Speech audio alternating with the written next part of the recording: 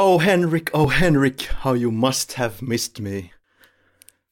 Not the slightest, my darling. I must definitely, when it comes to a podcast and you, I couldn't give a damn. Oh.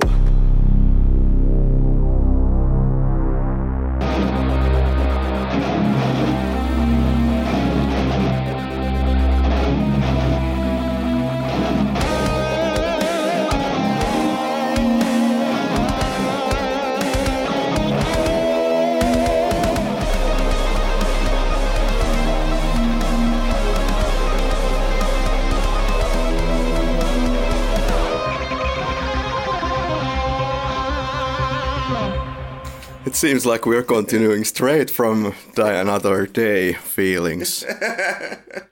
Oh, lovely. And what would be better in this podcast than two guys talking about a romantic film with the perfect romantic touch to start it off. First, Jesus Henrik, or Fiddly Dee, whatever. It's been a while since we've checked out a film with most of its cast gone with the wind. And let me just add that this episode will not be as long or longer than Gone with the Wind. Rest assured, this episode will rather proceed with the speed of a wind, if you will. Don't be so certain about that one. Because we are somewhat, if not notorious. Speak for yourself. I speak for the entire podcast. Henrik, so we start off with films that are chosen by Henrik in this year. And diddly-do, we already have the longest film that I probably have watched. I'm not sure, but it's 3 hours and 43 minutes.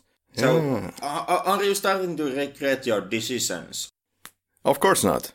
Never regret. This is one of those films that you have to go through, I guess, at some point.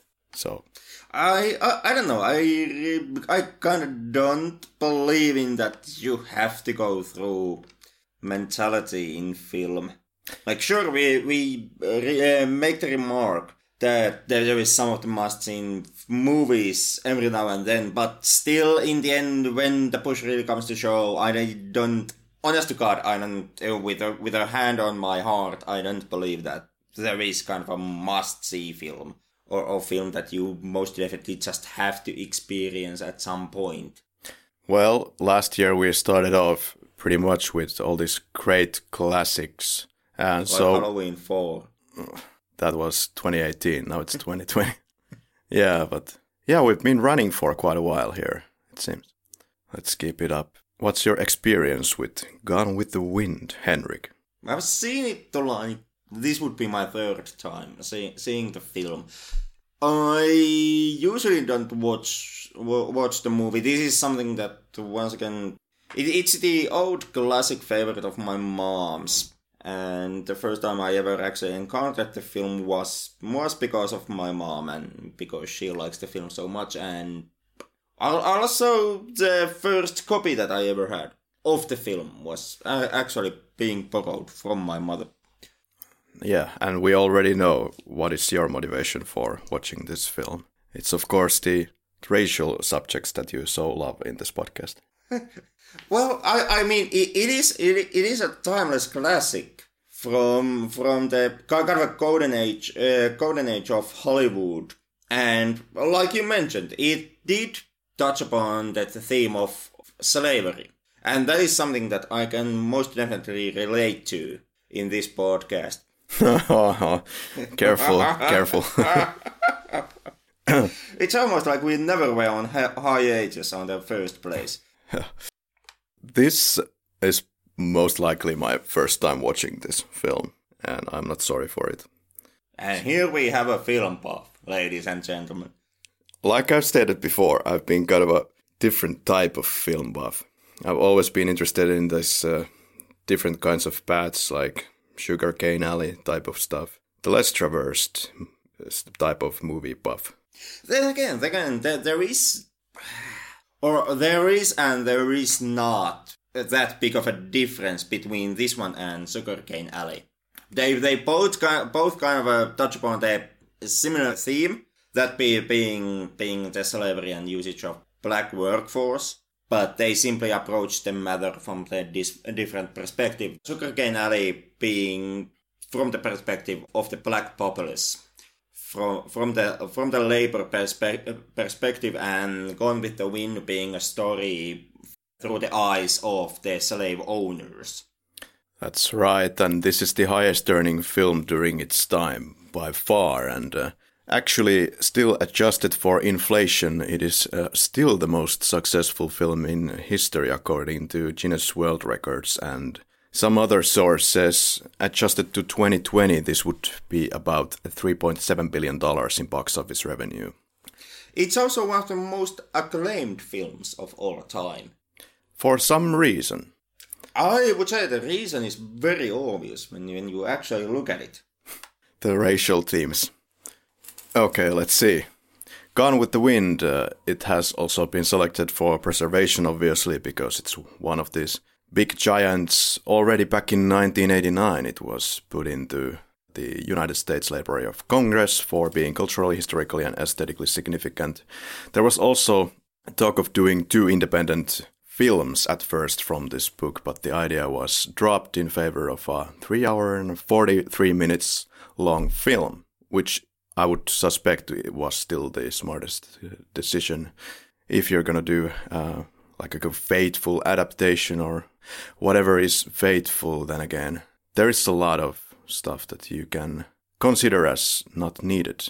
But also this is the type of film that kind of keeps you interested from beginning to end, even though there could be a lot of scenes that you could get off it and make it into a 2-hour film. And of course this is based on the book, based on the novel by Margaret Mitchell, influential to American history as well. Everybody knows Gone with the Wind. And also this is the best-selling novel in history, I've heard. I guess that depends on the definition of novel then. Well, Lord of the Rings should be there just before Bible, but I may be wrong. This book is written between 1925 and 1932 in what the writer called a dump, one studio apartment as far as I recall, and she consciously didn't want to be involved in the film in any way. She wanted to keep a distance despite her kind of liking the producer Selznick, but just decided that this is not her field of operation. I would more than that, I would actually say that the reason why she was so determined not to be tied with the film process was that she actually got tired and maybe even a bit afraid of all the publicity that she gathered through the book. Like Gone with the Wind is something that was never actually meant to be published in the first place. Mitchell originally started to write the book when she was injured in horse riding accident, and she was recovering from the accident when the first kind of lines of the Gone with the Wind were written down. It was simply a project for her to pass the time, and it kind of was on-off process for her for the next 10 years. And after that, well, Mitchell never intended to actually bring the book into the public eye. It was just a chance encounter which eventually landed Mitchell a publishing deal, and then the book becomes a huge thing, and basically everybody in America is reading the book, and that is something that brings Mitchell into the public eye. And from those perspectives, I can very well believe that for Mitchell, the publicity was something that she really didn't enjoy. And she didn't want to be examined so closely as basically being in the spotlight would mean.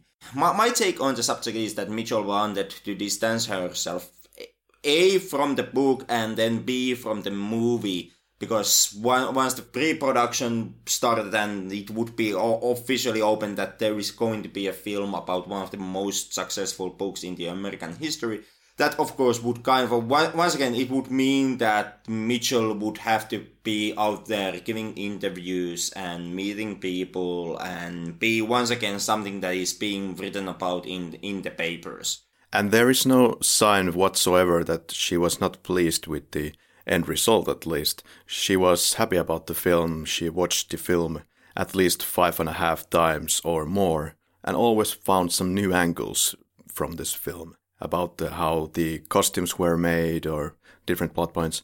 She was asked to join the film crew to help out with certain plot points and what have you, but she always very politely declined because of the aforementioned reasons.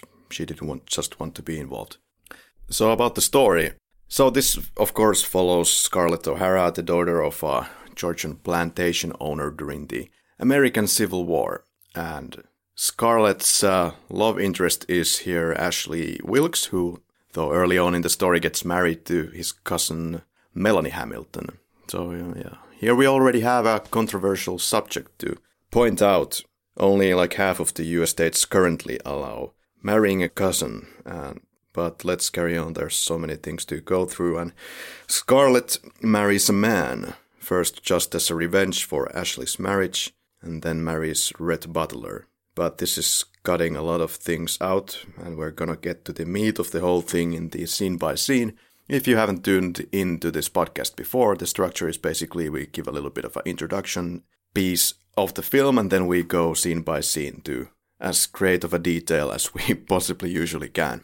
And then we finish off with some what we call quickies. So we give our kind of a detailed opinion even after the film, and then we finally get out of your ears.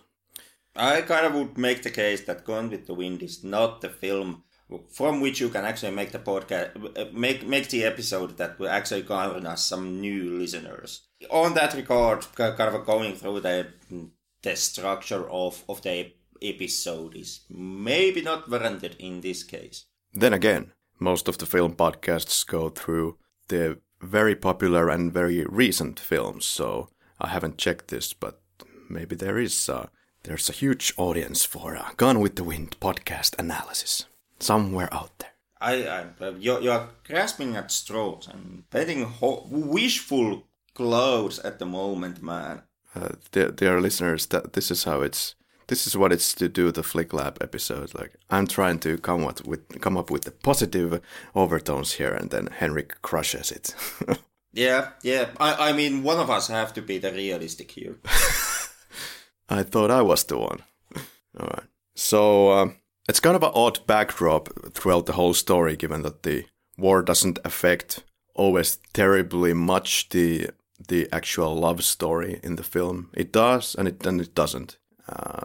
But we will get all this. And now that I have dropped all these little bombs, I think Henrik is aggravated enough to get to the scene by scene. Not the slightest, actually. If something, I would actually make the point that it almost appears as you're in a hurry to get the film done with and get it out of your system because you weren't too enthusiastic about watching the film in the first place. And now, simply because you were the foolhardy idiot, emphasis on idiot, who decided to actually go on and take my list into consideration, and now we are stuck with actually watching the Gone with the Wind. You just you're in a place you don't want to be, and you want to get out of this situation as fast as humanly possible. And I, on my end, I can actually draw this moment as far as humanly possible. You know, I've done my great share of selecting these films, so I'm just basically driving on autopilot now and enjoying the fruits of your labor, so I think I'm the fucking genius here at the moment. well, you are the poor sort who just has had the pleasure of seeing Gone with the Wind. So it had to be done. It's not the first time in this podcast when we are kind of suffering through something just for the sake of suffering it. And once again, I have to emphasize, I actually am not suffering. like the pain you are describing, it's your pain and not mine. I actually quite enjoy the film. Yeah, all kidding aside, of course. There's a lot to like in the film as well. But let's get to it. Here goes. Are you ready for the scene by scene? Because if not, I'm going home. Okay, in that case, I'm not. Oh, okay. Here I go. Okay. Yeah. Good reader. You fuck. At least shit, you didn't leave the line. At least I tried, but goddamn flicklap. No, but in all honesty, in all kidding aside, you hate the movie. I don't. I most definitely don't hate the movie, but I am interested about the social discourse that is currently going around the film. Like the reason why I put Gone with the Wind into my list, which I then did not breathe a sound to you. I stayed quiet in a faint effort to kind of bury my list so that I can say that I have written it, but since you would not find it, we would never actually go through my list and I would kind of get the best of both scenarios. But like mentioned, when Gone with the Wind came out, it was a major success. Financially and also when it came to awards, when it came to be acclaimed. And it was chosen for the Library of Congress to be preserved as a culturally historical and influential film. Something that can kind of speak something about the era and its themes to even to modern audiences and audiences from in the far future, so to say.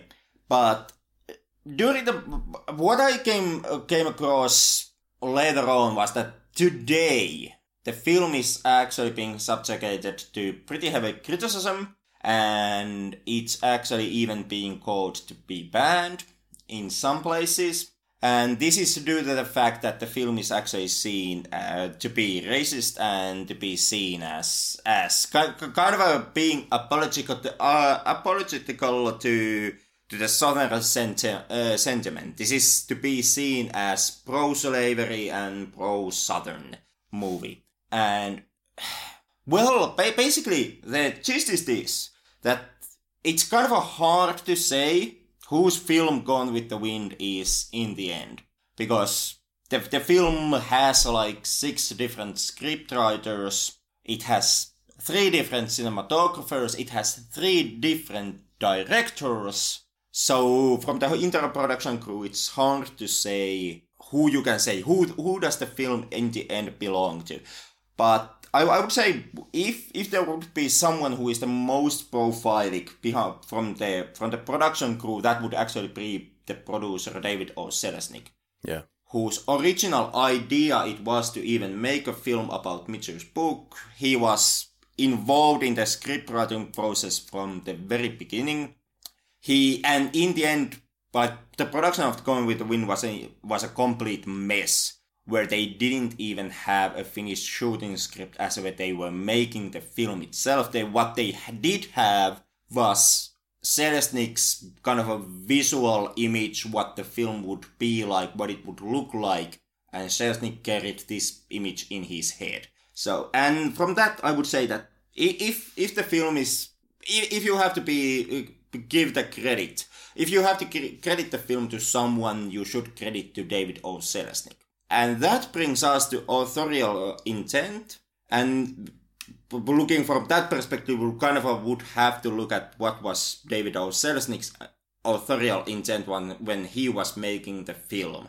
And David O. Selznick was very adamant that what he wanted to do with Gone with the Wind was make a film that is so sympathetic to the black cause and the black demographic, that make a film that would kind of not shy away from the slavery and the validity of the black experience. And he wanted to make a film that most definitely would not be pro-Southern, that would kind of not glorify the slave-owning South. And that kind of brings us into an interesting question, which is how in the 9 hells from such a noble goals you can end up with a film that today is being called to be banned on the grounds that it actually is glorifying the Southern sentiment.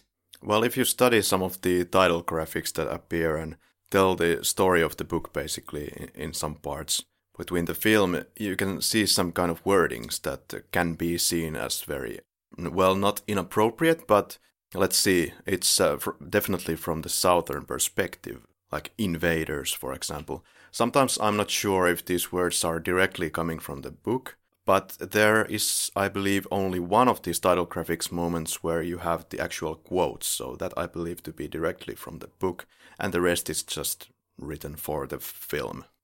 But that's just it. Because there were actually two points to make from that. Because I too did pay close eye to the text scrolls that happen throughout the film. And like you mentioned, yeah, they are very glorifying, and I would say to a point they are extremely glorifying. But like you mentioned, they are from Southern perspective, like is the entire story. Margaret O. Mitchell herself being a Southern author who started to write Gone with the Wind to kind of make this glorifying novel of her beloved South. So that the founding blocks for the story are from the Southern perspective, and they are pro-South. So, which is, of course, most likely, which is something that, of course, does affect the film. The second point is that you kind of have to take the whole text scrolls with a grain of salt.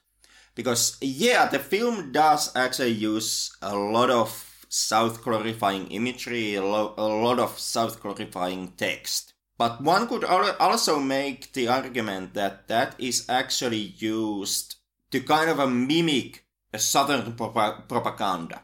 To copy the text and language and imagery of pro-South messaging, to simply, in the end, in the subtext and in the deeper coding of the film, to turn the message on its head. Can you open that on its head once again? Basically, what I'm aiming at is that when you look at it, look at Gone with the Wind on a surface level, it's very much glorifying the South. It's very pro-Southern story and pro-Southern film. Like, you get the amazing vistas of the Southern plantations. You get the well-dressed gentlemen who argue civilizedly and have the certain prestige on them, and everything is fucking my lady all the time. Southern politeness.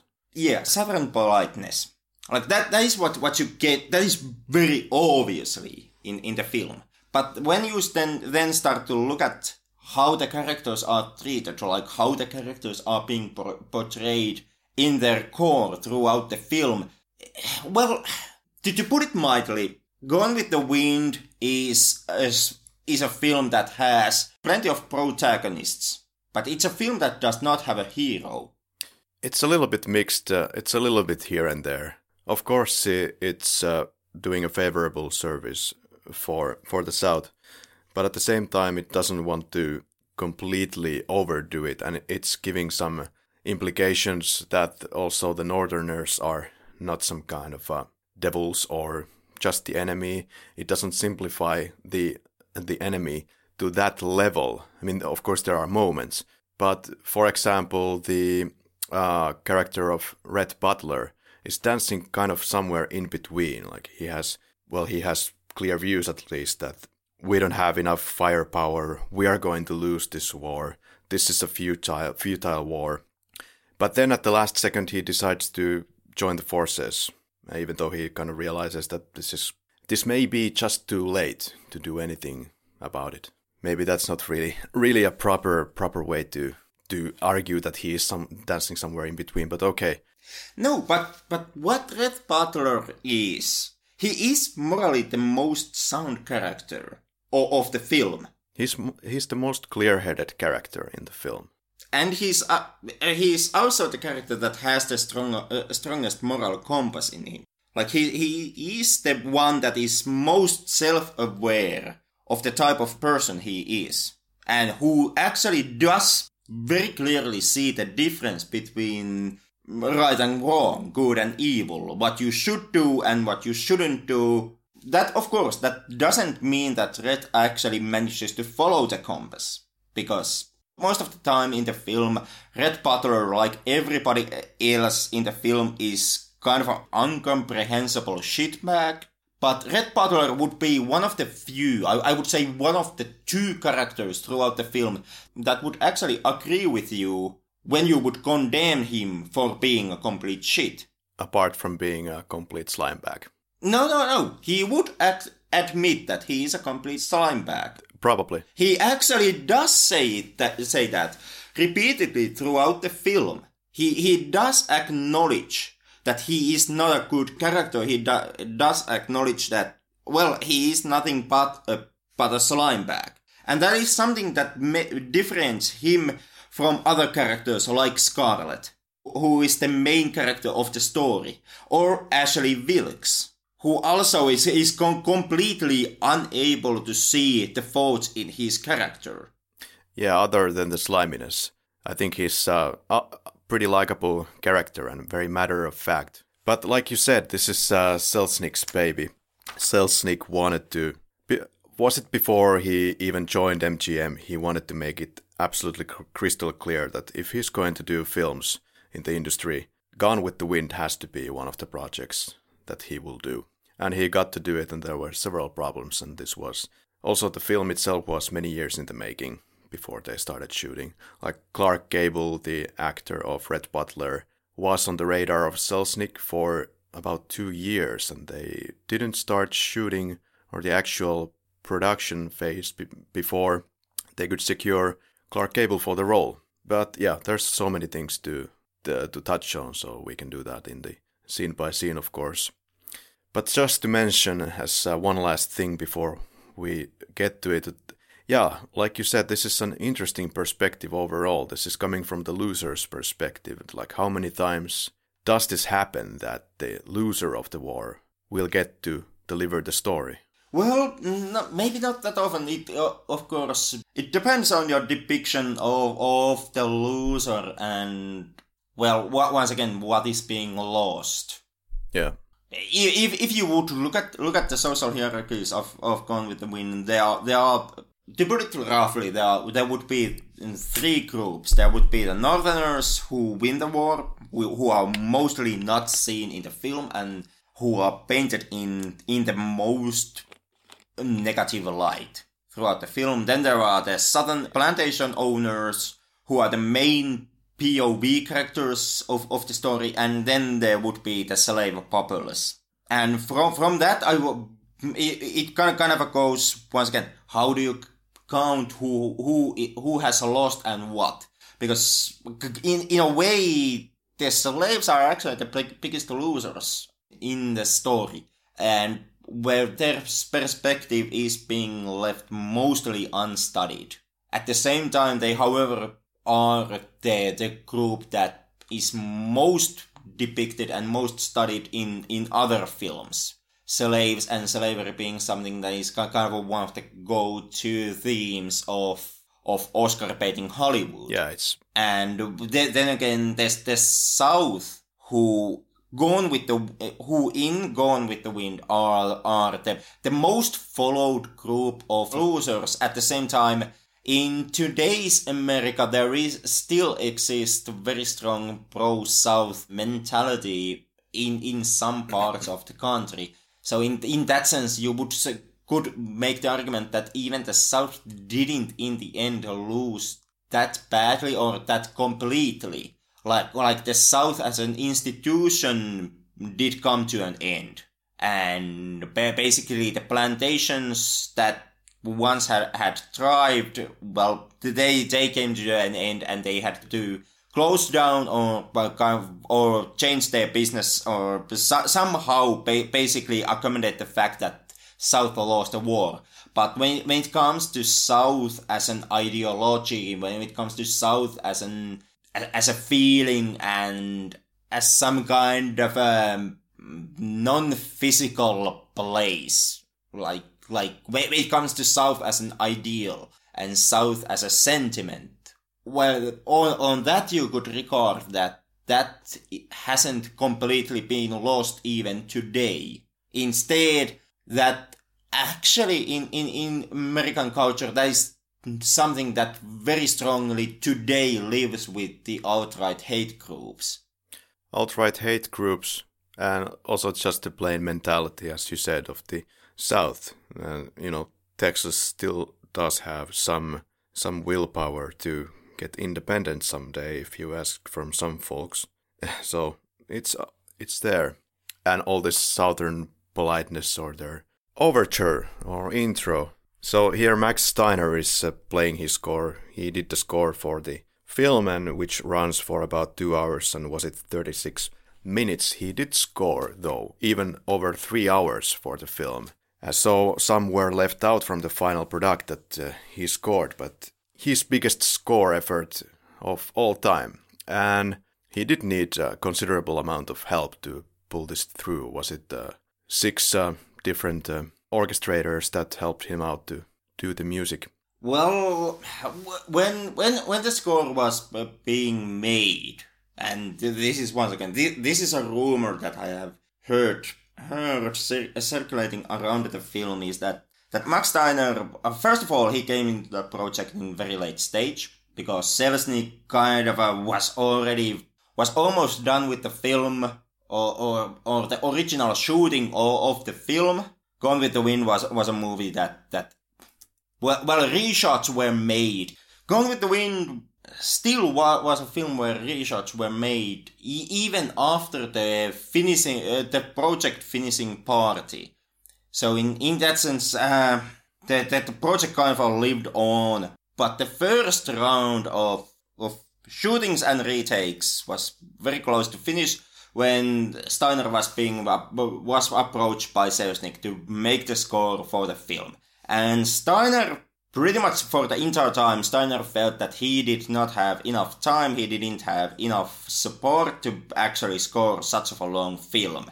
And this kind of led into, and once again, this is a rumor circulating around the film, for Selznick to bring 2 other composers to help Steiner out. These being Wassman and Stockhart. And during this process, a remark was made by either one of the helping composers that he was being brought into the project to kind of save Steiner's work, which is something that Steiner himself accidentally happened to hear and became extremely furious about the comment, and that kind of fuming with rage, Steiner simply marched back into his office and then just forced himself to finish the score. And if you believe the rumor, once again, this has not been verified, at least to my knowledge, that would kind of mean that Max Steiner himself actually did make the entire score. Definitely easy to believe, because there's been so many tensions high during the whole filming stage and in the post-production. Now we are getting introduced to a lot of characters here. Well, the first scene basically is the Charlton brothers with Scarlett. We see Scarlett for the first time. She is supposed to be 16-year-old. Obviously, the actor Vivien Leigh is a little bit older. And the Charlton brothers are indeed the brothers. In the book, they were twins. Supposedly, they were not able to find twins. Tara was built on the Selznick backlot. The Charlton scene was shot here 4 times, actually. Also under different directors. It was first shot by Cukor, and then by Fleming at least 2 or 3 times. The first problem was that the hair color of these actors was looking wrong on the film. They were looking carrot top in color, and they needed to fix that. Somehow it looked wrong on the film. I don't know, that it actually looks like that in the finished product to me. So now we have River with the father. Gerald O'Hara is played by Thomas Mitchell. This is an Oscar winner, Emmy winner, many things winner, but it didn't at all kind of communicate the beauty of Tara. So the scene was later reshot completely at the Roos Ranch, as they call it. So the close-up is back projection, of course, and then there's a pullback after the river. And it's a complicated multi-piece composite, and you see a lot of these composites throughout the film. Now we get to the house, plenty of new faces to see. So Pork is played by Oscar Polk, the male house servant. Mammy is played by Hattie McDaniel, won of course an Oscar as the first African American ever. So Ellen O'Hara is played by Barbara O'Neill. She arrives to the property She was 29 years old here, just 4 years older than Vivian Leigh, so it was actually confusing throughout the movie. I get Barbara O'Neill and Olivia de Havilland first mixed up here all the time. They look kind of similar to me. Then we have Wilkerson, played by Victor Jory. There was an actor supposed to be playing this character before, but he died shortly after shooting the scene, so he had to be replaced by Victor Jory. As seen here, he is the Yankee Jonas Wilkerson, the overseer of the plantation. Then there is Sue Ellen, played by Evelyn Keyes, sister of Scarlett. Karine, played by Anne Rutherford, also sister of Scarlett. George Cukor is the first director of the film, was a Broadway director. Cukor, he wasn't also very happy with the constant script changes from Selznick. There was a lot of tension with Selznick, and there's a couple of rumors why this happened. Vivian Leigh liked Cukor a lot. She was really disappointed Cukor had to leave the picture. There's one rumor that I heard that Clark Gable might have had some gigolo past of which Cukor was aware of, and therefore Gable used his influence and got Cukor out. But who knows? Well, the official story is that first of all, Cukor was someone who was with Selznick on kind of a conceiving how the film would be like and how the story would how the script would work from the beginning of the production. And during the shooting of the film, Selznick's and Cukor's ties become more strained as the production starts to be very hectic and emotionally demanding. And later on, Cukor would make the argument that he is actually unhappy with the script they are currently using to shoot, and he would like to kind of return back to using an older script. Was that like script version 6, which Cukor would make the remark that I want to use that script, and that would be something that would be the kind of the last straw for Selznick.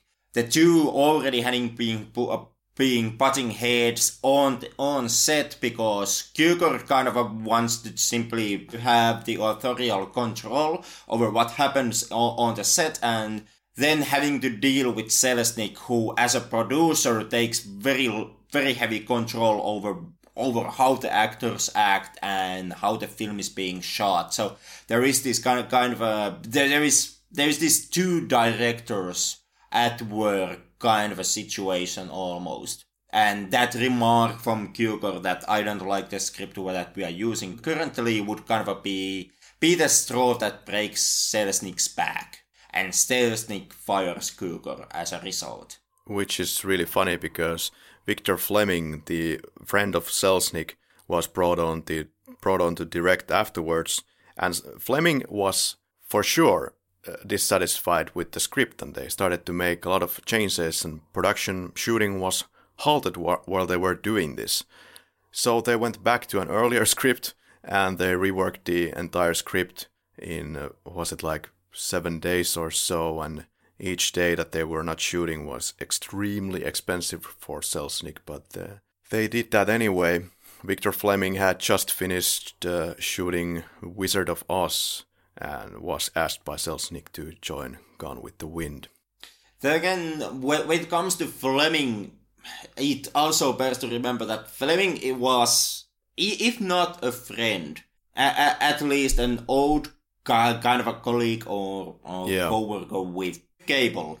Gable having worked under Fleming for a few films, and they kind of are having this mutual bond, or at least enough bond that Gable would like Fleming quite a lot as a director. And Gable on his end was an actor who did not wanna participate in Gone with the Wind. Like, he did not want to play Rhett Butler. He actually did everything in his power to escape from being cast into the role. Much like also Leslie Howard, who tried to escape, who did his best to escape from being cast as Ashley Wilkes. Yes, Leslie Howard was probably the least interested of the bunch to do this film, but Money was able to talk to both of these. Well, for at least on Cable's end, that was actually an order from MGM. The original situation behind Cable's casting is that Selznick wanted to cast Cable because, well, the entire America, Selznick included, when they read the book, everybody was thinking about Clark Gable as the embodiment of Red Butler. But Cable was signed under MGM and was one of the MGM's biggest stars. And MGM was not in business of hiring their biggest talent to other studios. At the time, Selznick was doing Going with the Wind that was done under Selznick's own studio.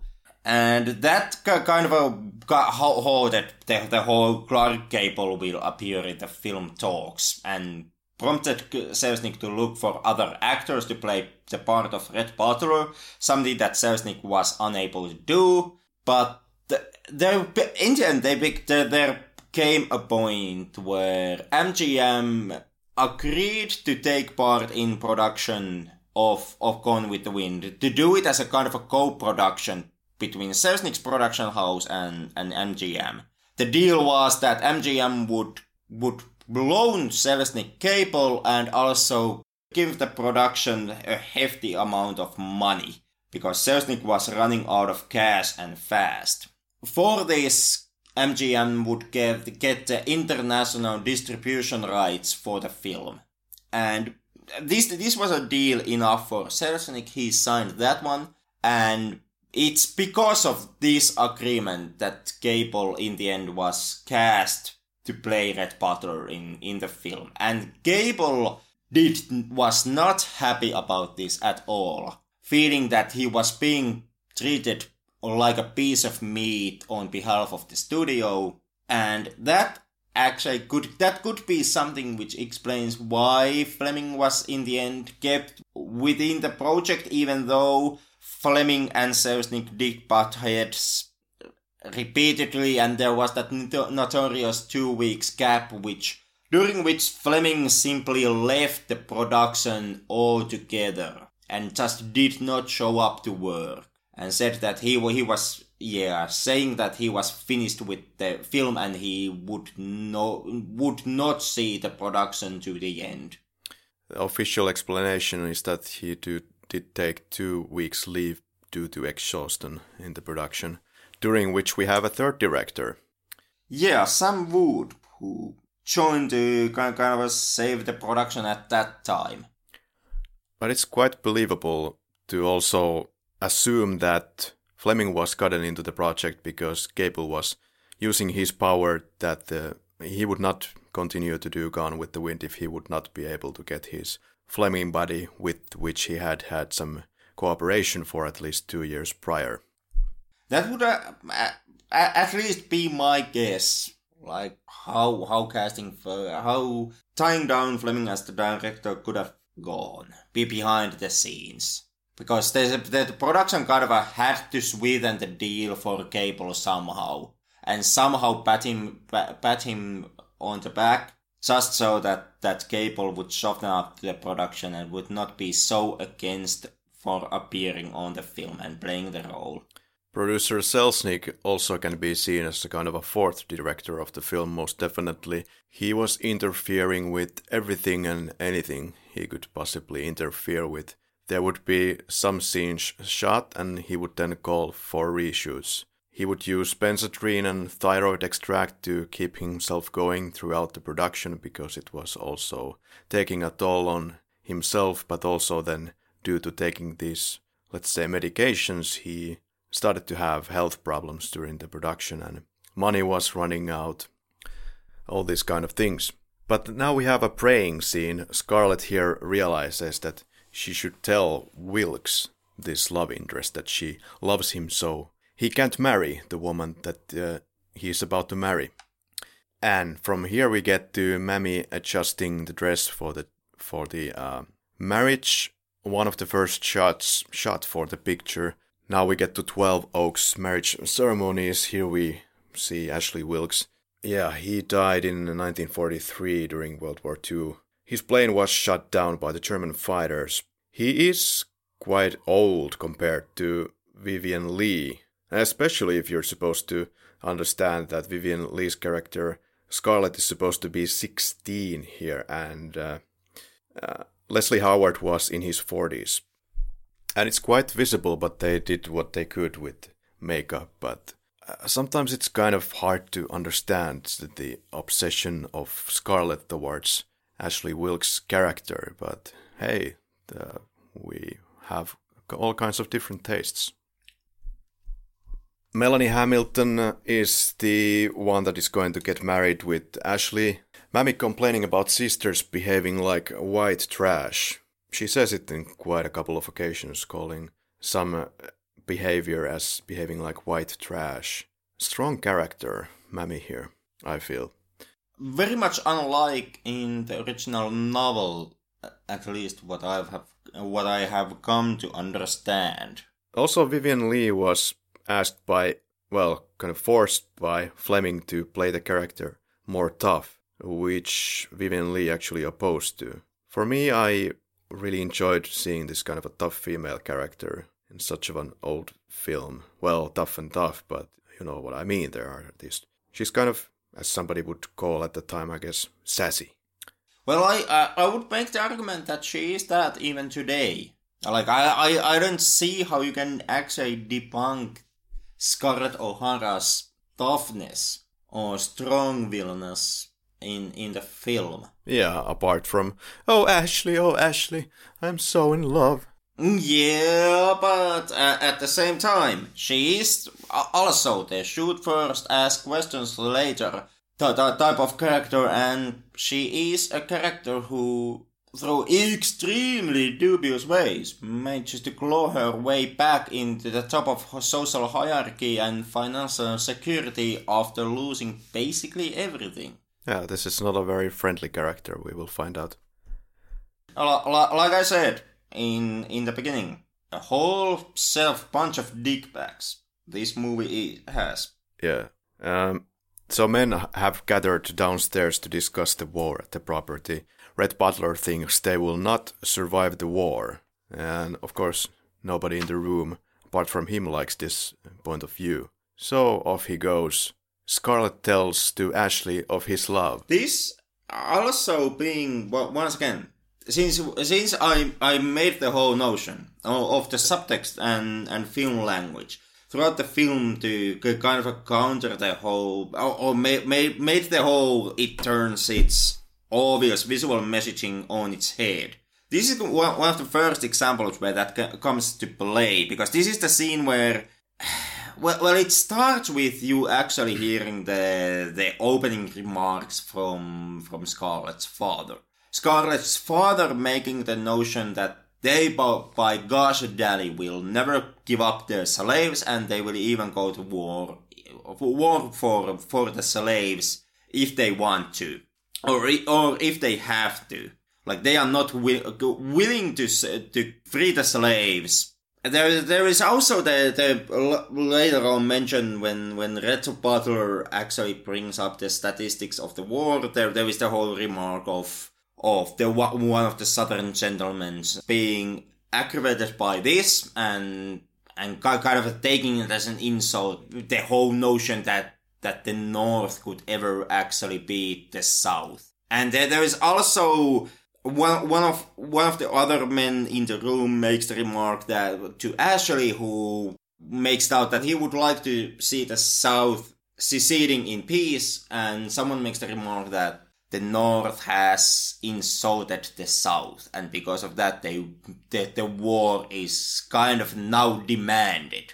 Like, the Southern pride demands that the South goes to war, and what all this does, it paints the Southern characters, the Southern plantation owners, and the Southern quote-unquote gentlemen as slave-owning, slave-hoarding warmongers, to whom slavery and the obnoxious feeling of of some certain of supremacy is the whole reason why the South seceded and why the South went into war. Yeah, there is a bit of a mixed messaging.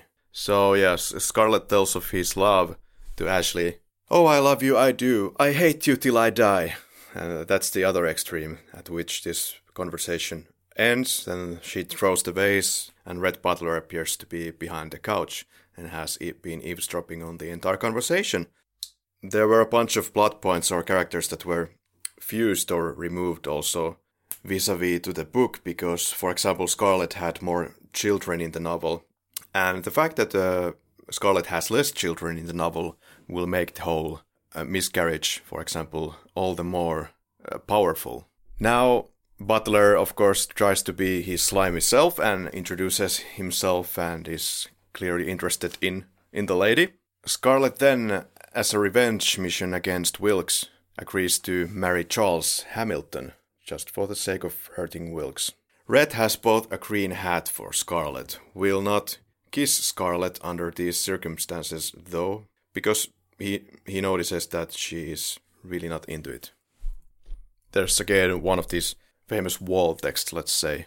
Hushed and grim, Atlanta turned painful eyes towards the faraway little town of Gettysburg, and a page of history waited for 3 days while two nations came to death grips on the farmlands of Pennsylvania. So, Atlanta versus Pennsylvania. There are the lists of the fallen being shared out, and Red thinks this is all a waste of time on the South's part, once again.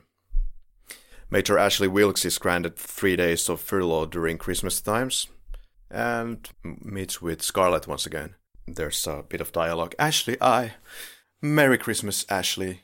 In front of Melanie, the wife of Ashley. Scarlett is not, of course, able to go to all the words that he wants to say. Was it before the train leaves? Then we have something that seems kind of random in the middle here. This is the chicken scene, played by Eddie Rochester Anderson, Uncle Peter. Eddie Rochester Anderson, he's known for his raspy voice and the Jack Benny show on radio. Had a big career in radio first, and is a bit of a kind of a comical relief. There's once again one of these title texts, Atlanta prayed while onward surged the triumphant Yankees. Heads were high, but hearts were heavy as the wounded and refugees poured into unhappy Georgia. We get to the infirmary that is in the church. Melanie, who is also there with Scarlett, says that, no, I'm not tired, Scarlett. They could all be Ashley. So Melody continues forward helping the wounded, followed by introduction of Belle Watling character. She wants desperately to be one of those people taking care of the wounded, so she gives gold money, which is given to her by Rhett Butler. Scarlett really dislikes the fact that this is coming from Butler, but gives the money and I suppose then gets to work in the infirmary, which is not really shown here. Well, Scarlett really is not opposing on Red's money. What more is the problem is the kind of a southern hypocrisy that shows up here. Belle Watling being the owner of the local whorehouse, and because of this, an unclean woman, not a lady. And that kind of a giving to her money this stigma that it's a whore money, it's a dirty money, and because of that, Scarlett and the others being unwilling to kind of touch it, even though they are extremely low on finances and needing every penny they can get because the wounded are piling up. And they really need, basically they strongly need help to buy more medicine and buy more bandages for the wounded. But once again, them still being unwilling to take money from someone who is in prostitution. Right, and it doesn't give a very glowing picture of Rhett Butler as a character either. Especially for Scarlett, because she has bad experiences. I don't know. Goddamn. Are you slut-shaming whores here? What? No. I mean, I don't know. See how this makes somehow gives an unflattering image of Red Butter. If something, I would say this is one of the finest moments from Red in the story. Come again? This is one of the finest moments from Red in the story. In the sense of giving the gold, yes. Yeah? So what is the goddamn problem here, man? Nothing. I'm not talking about my personal opinion, man. I'm talking about the perspective of these two ladies who have received the money during those times, related to this whore money. Well, from those two, Scarlet is the only character who actually can deduce that the money is coming from Red. And Scarlet being Scarlet, I somehow can't believe that she really cares that much in the end. Like that does not lower her image of Red that much lower, because it's pretty damn low already. And Scarlet is most definitely not the kind of a moral high point of the South. Yeah, we have one of those titles once again.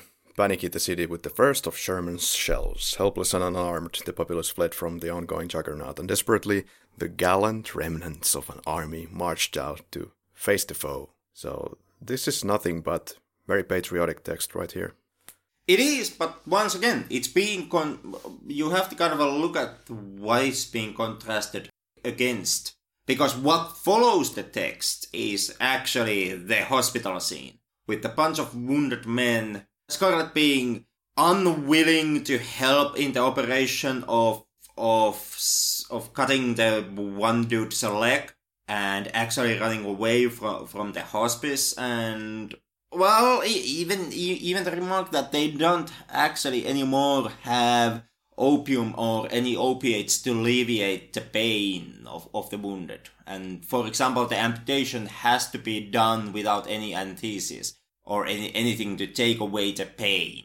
So there is once again, there is the patriotic text scroll, which is then followed by images and scenes of well pretty harsh fates and pretty unsavory acts. Sure, and still the both sides suffered plenty.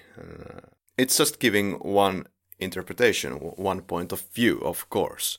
The Yankees, so-called Yankees, suffered over 300,000 men in the war. And surprisingly, the Confederate Army, that was a little over 200,000, was it? So yeah, bullets were flying on both ends. I'm sure neither of them were that gracious. No, but once again, the story is from the southern perspective, and because of that, I can very well understand why the northern casualties and the kind of a Yankee price of the Civil War is not being touched upon in the film at all. Like that's not my problem. When I look at the more problematic elements when it comes to the depiction of the North in Gone with the Wind, for me it's more ties with the upcoming Carpetbagger scene.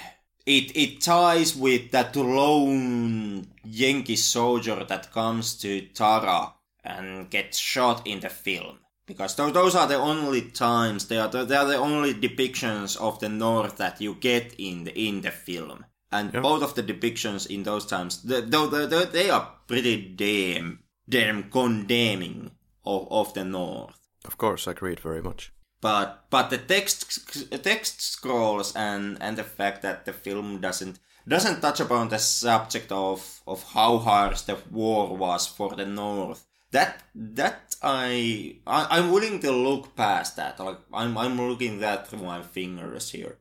Yeah, I was just pointing my finger to the fact that here we have this kind of a text that really suggests and is driving home something contrary to what was said before, that this is supposed to be not patriotic from the southern perspective in any way, or they want to avoid it very much. But here it is. I kind of like I said, I myself, I view those text scrolls, not all of them, because the carpetbagger scene is still coming, and that's pretty damn appalling and pretty condemning of the point I'm trying to make. But to me, the text scrolls here, they are mostly to kind of emphasize and to hammer home the more patriotic Southern propaganda imagery.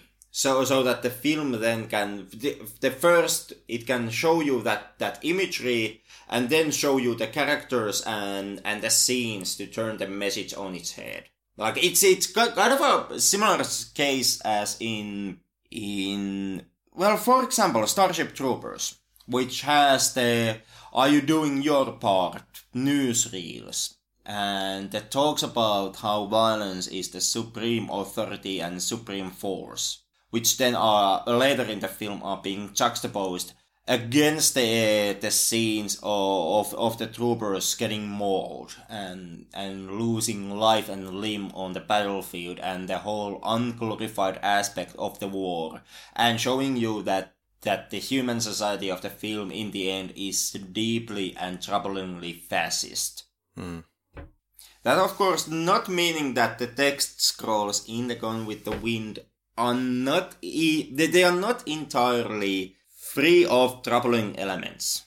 My two biggest problems with the text scrolls are that, well, the carpetbagger scene, and also the fact that the film keeps on using the text scrolls throughout the film's running time. Like, it's using the pro-Southern imagery and the propagandistic nature of that imagery to give you the first kind of approaching point to the film, to then use everything else in the film to debunk that imagery. Argument kind of takes a hit when the film just keeps on using that imagery and keeps on using the text scrolls, because you can make the argument that you could hammer down the point that the text scrolls are mostly used ironically throughout the film. With the film only, if the film would only be using them like for the first 45 minutes. But when the film repeats the technique of using the text scrolls and you repeatedly uses the imagery and repeatedly uses the surface text of pro-Southern sentiment, like hour and 30 minutes mark and 2 hours mark and onwards, it kind of it does, I admit it does hinder my point. Because at that point you kind of have to ask yourself, if your plan was to originally just paint a picture in the audience member's head so that you can use the cinematic language and then use subtext to kind of convert the image, then why do you keep repeating using the image? Like, why don't you just kind of take the stance that you have already done what you set up to do with the text scrolls, and then just, let the rest of the film being this turning the whole thing on its head to subvert the original messaging. Yeah, it's definitely giving a little bit of a glorification for the Southerners. And of course the intent here is not nefarious or anything. Of course there were things that were perfectly alright to, look retrospectively, that was good in the old Southern life, let's say. And that's what it's kind of reminiscing here in many places. And a kind of, not even glorifying, kind of making it more, giving a beautiful image of the bygone era. Sure, it's all over the film. It doesn't have to be, though, something that you need to ban. It depends on the context. Once again, it's kind of a tricky question. Because the whole banning question, it kind of ties down into what was Selznick's intention and how that intention played out. Whichever the intention, this is a piece of history still, and, there's always this kind of people who would make it their kind of a Bible and use it as a kind of a hate weapon, probably, You could probably go to the library of the Ku Klux Klan and you would probably find Gone with the Wind there. But again, it's what you get of it, and outright banning anything like this, I don't think it's going to meet your goals. Well, once again, when it comes to banning, you kind of have to calculate three different things. The first one is, would the banning be helpful? Like, if you ban a film, will that mean that the film will go away, or will it just mean that it will kind of be preserved by the very people you would actually hope that would not see the film?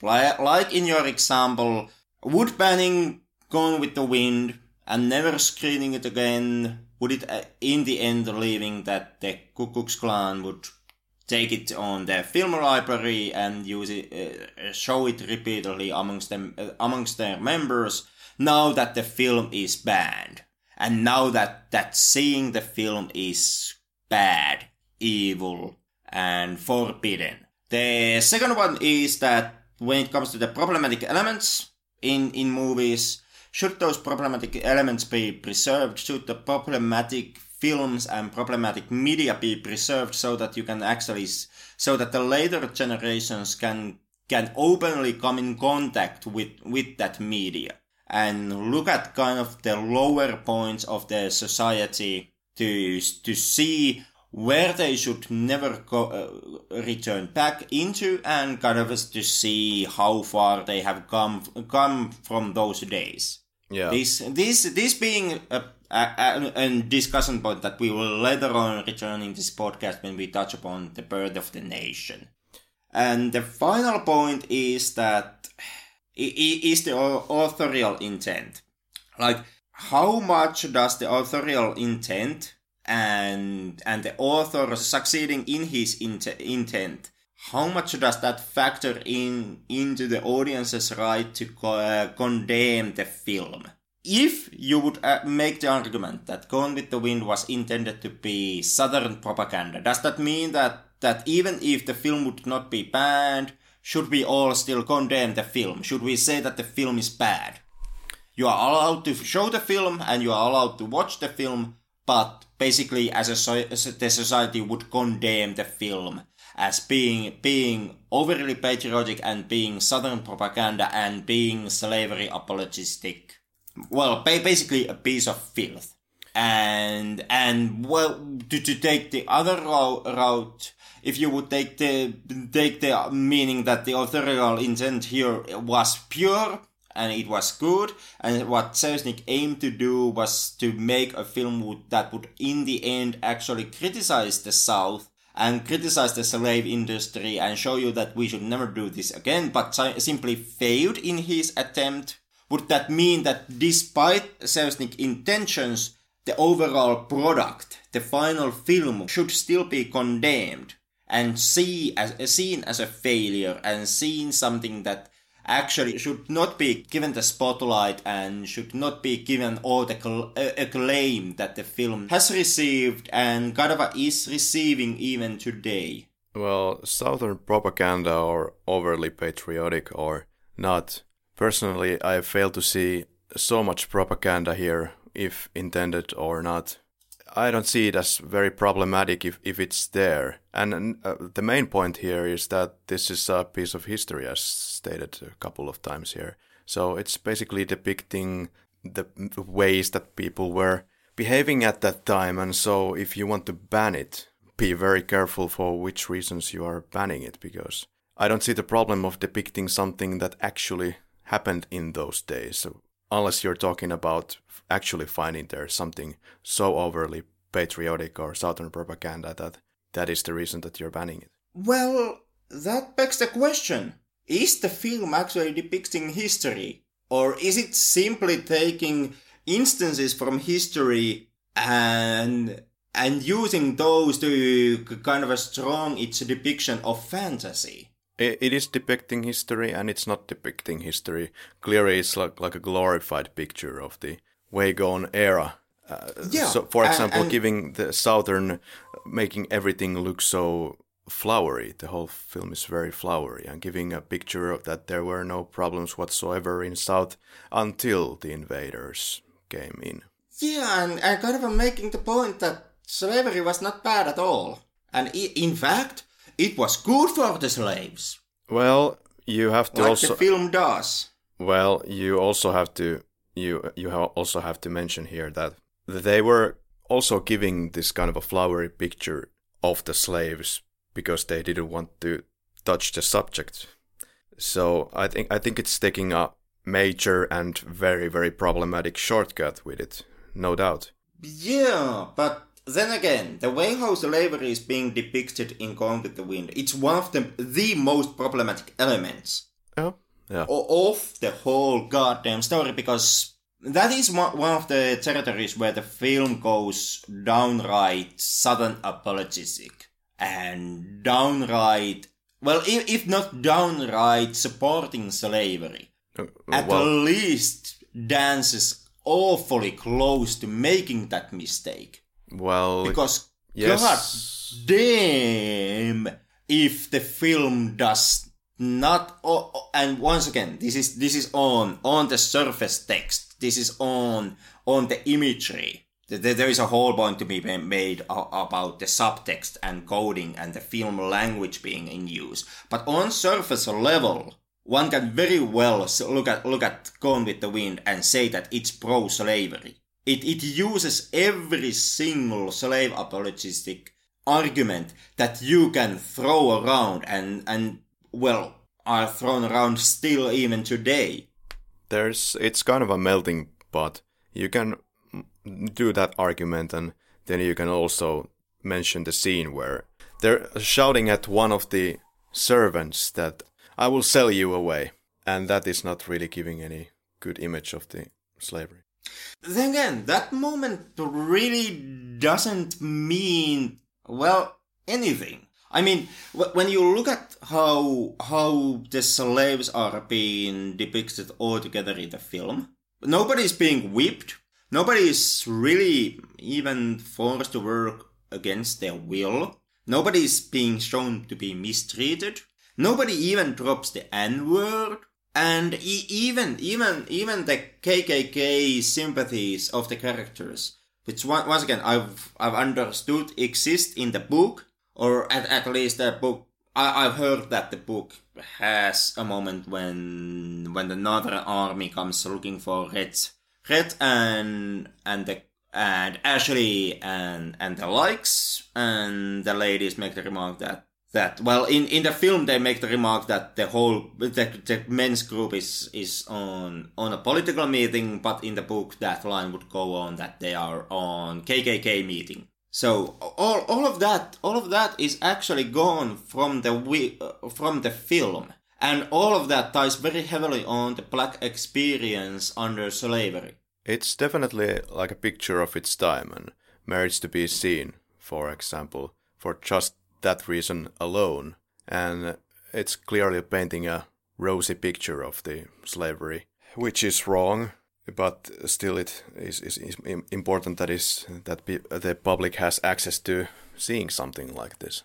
But then again, that was not really or at least that should not have been the kind of a public notion of the times when the film was released about slavery. Slavery was very much illegal and condemned already in America when Gone with the Wind came out. And then there was the whole segregation thing going on for sure, but slavery itself, basically America was agreeing that slavery was not okay. And when it comes to the time period that the film is depicting, that time period is so kind of a rose-colored that at times it borders down on fantasy, which kind of once again begs the question, even as a depiction of the lost South. If the depiction is as fantastic as it is in Gone with the Wind,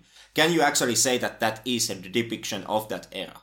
No, absolutely not. Yeah, so once again, what is the film depicting? What is the sentiment, and what is the time period that the film is depicting that is so accurate that it actually merits to be seen? I didn't say why accurate. Should you? It's accurate.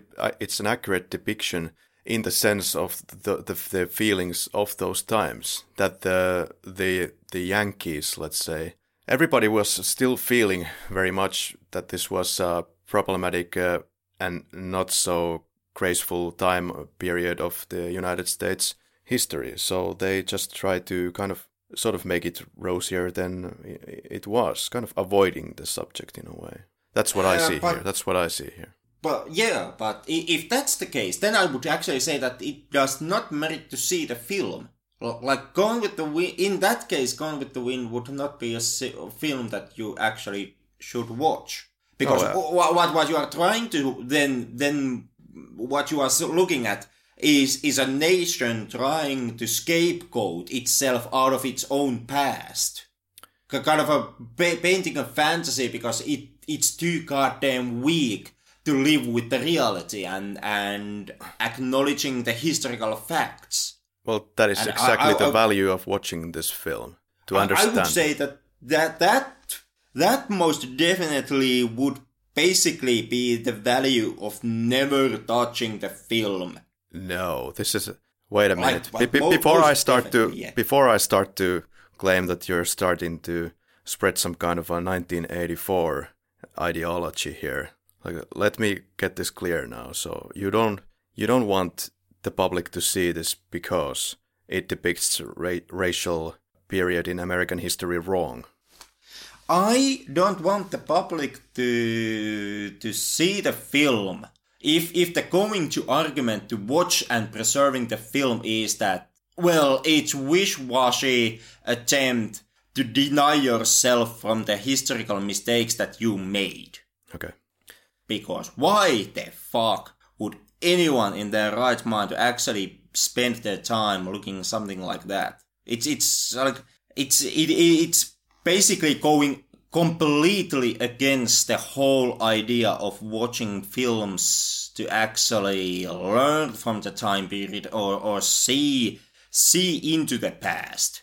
Because this would, in that case, what Gone with the Wind would be, it would be the exact opposite. It would be a testament of a nation trying to denounce its past or deny that time period or that past never happened the way it did. Well, and I would say watching a film about that is kind of the biggest waste of time that you can do. Yeah, it was of course selected for preservation for cultural reasons, and more than likely anything dealing with race or racism or all of these problematic points in the film were not in the equation when it was decided to be specially preserved in 1989. But what the value of the film is for sure is to take a little bit of a time travel to those times and see how this was depicted wrong. And this is an important, especially for the African Americans to see, I'm sure, in that context. And I would completely disagree with that notion. How the fuck? Basically, well, let's start with the whole preservation. I don't believe that is the reason why the film was chosen to be preserved. I actually, the two reasons why I believe that the film is preserved today is A, 3.7 billion. The technical aspects of the movie, which still hold true. And the second, because the way I see the film is that in its subtext and underneath its surface, the film is actually denouncing the South and the Southern mentality, and it's condemning the South of the time, and it's condemning the slave industry. And I would say that the political aspects and the racial aspects actually are very strong in the film. Like it's once again, it's in the subtext, and it's because of those racial themes and racial aspects, and the way what the film in the end attempts and very strongly succeeds on saying about the South which is the reason why it's actually being preserved today. And if you take those away from the film, I completely fail to see what type of a time capsule this would be into the historical America or America's past. My argument here was simply being that this is important in the historical sense for the same reasons that we are still watching passionate speeches of Adolf Hitler talking in public or whatever other historical point that we are discussing. So you can see it as a documentary if you wish. But other than that, as you said, it's important for its technical achievements at the time and for the fact that it is still adjusted to inflation, the most successful motion picture ever. But how can you see this documentary and comprise that to the speeches of Hitler? Because the Hitler speeches are actually that they are an image of real life. And they are something that really happened in reality, and Gone with the Wind is not reality the slightest. And this is an actual depiction of the feelings of those time, how complicated it was to, adjust yourself with the history. So that is here to learn. That is definitely the historical part. But it, of course, depicts the actual history, what happened wrong. But it's an historical piece of what those people making the film were battling with. How do we approach this? And apparently the answer was we do not approach this, really. Once again, I'm saying that they did approach it, and I kind of felt like I see where you are coming from with this, but I don't feel that. I would say that in that case, the wish-washing nature of the film would kind of rob it from, like, it becomes too much of a fantasy and kind of finding the whole point of seeing the film as a depiction of nation trying to somehow live with the turbulent feelings of its past. Yeah, I would say that takes too much in reading already to actually say that you should watch the Gone with the Wind for that individual purpose. That could be. Well, there are other reasons to watch the film. At least it is historically interesting to me, how those views were at the time, but also the aforementioned technical reasons and how it is important part of the Hollywood history still, no matter what you think of the film overall. But, okay, so Aunt Pitty Pat Hamilton is introduced, played by Laura Hope Cruz, and this is the kind of a servant that screams in high pitch about this and that subject matter throughout the picture, and lies that she can do everything related to childbirth, and then is unable to do that in the slightest because she knows nothing about it. And this can be, some have seen this as a problematic, kind of a stereotypical thing of the black population as well. Scarlett decides to stay in town to help Mrs. Wilkers because Scarlett promised to do so for Ashley, and via this we get to the main chunk of the film's setting. Inside this, what was the ranch called? Inside this household, we get one of those texts again on the screen. Siege, the skies rained death. For 35 days a battered Atlanta hung grimly on, hoping for a miracle. Then there fell a silence, more terrifying than the pounding of the cannon. And we have paint still shot. Yankees are coming, and they are heading to Tara. Unfortunately, Melanie is about to give birth now, and Olivia de Havilland, who plays the character, had not given birth, so she went to an infirmary to study giving birth. And here is the infamous comment: "I sell you to South, I will, I swear I will." The famous pullback of injured people on the depot. So Saturday, May 20th, 1939. So at the time when this was done, there were not large enough filming rigs available, or apparently cranes for that matter. So they leased the largest size contractor crane available in Southern California, which then was also modified to fit this purpose, where they pull back and give the full view of how many injured people are on the train tracks. Dr. Mead says he's unavailable to help with the childbirths and says this, "Oh, don't worry, child, there's nothing to bringing a baby." So Dr. Mead seems to be speaking from experience. Yeah, but of course, situation is what it is. Well, he is a doctor. Yeah.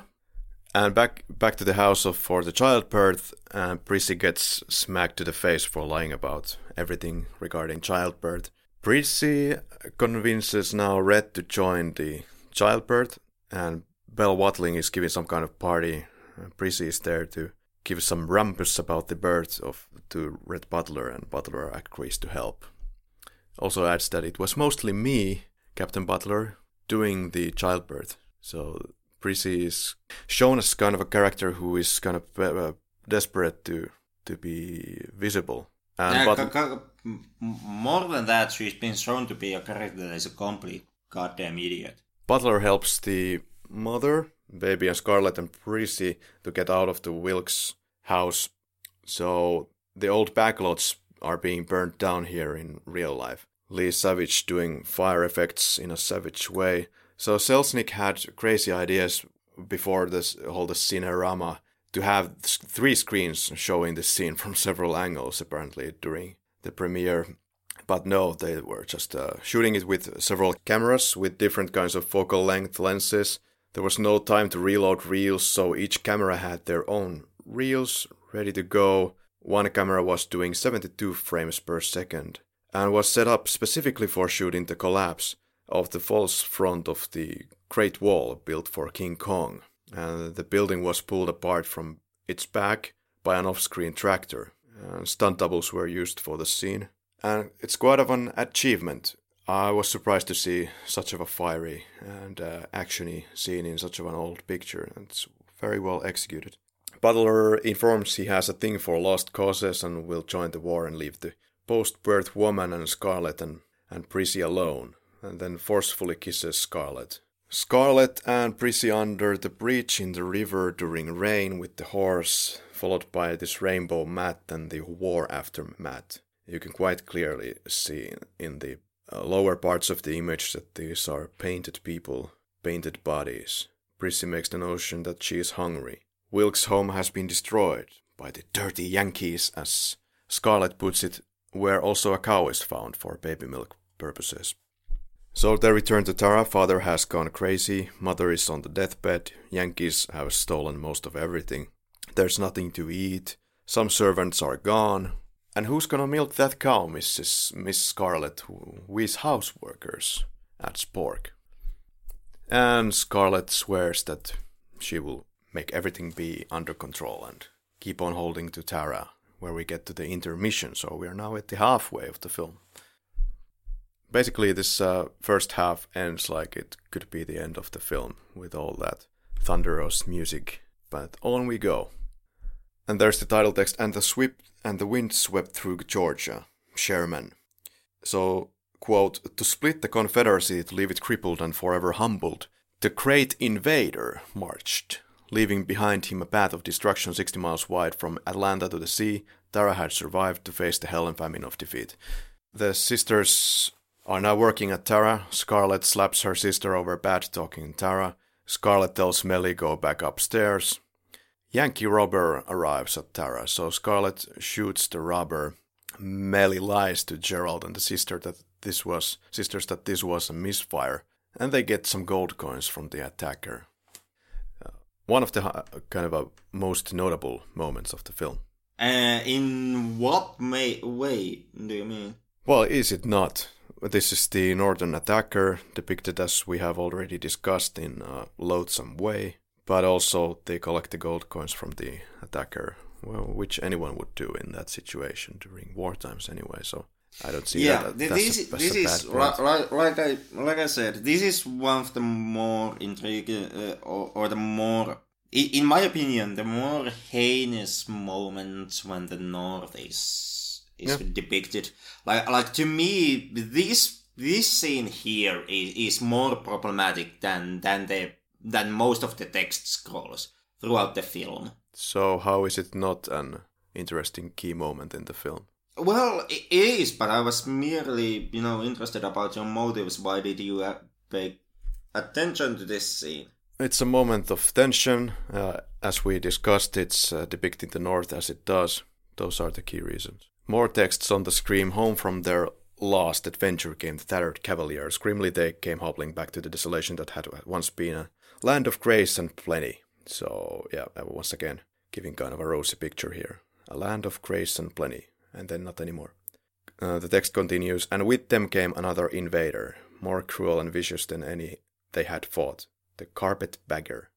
Which is maybe the most problematic scene of the film when it comes to the depiction of the Civil War and when it comes to the depiction of the North. And then again, these are terms that are being used at the time.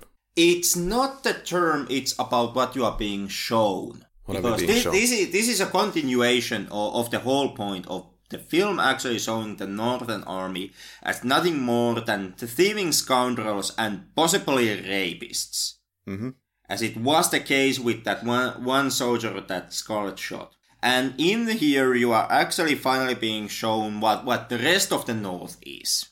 What the victorious North is. And what that is, it's a bunch of land-grabbing assholes. Mm-hmm. Who refuse to help the wounded and are acting obnoxiously indulgent in their victory over the South. And more than that, this is one of the few scenes that you actually shows you what I'm guessing is supposed to be a depiction of a freed slave. Mm-hmm. Or at least a free black person. Mm-hmm. And that black person also is completely obnoxious. And a down-round shitbag. Taking the whole argument that, no, we are not picking up the wounded. Gosh darn it, they act almost like they won the war as they drive off. But was there anything mentioned about, please help us with the wounded? Or anything like that?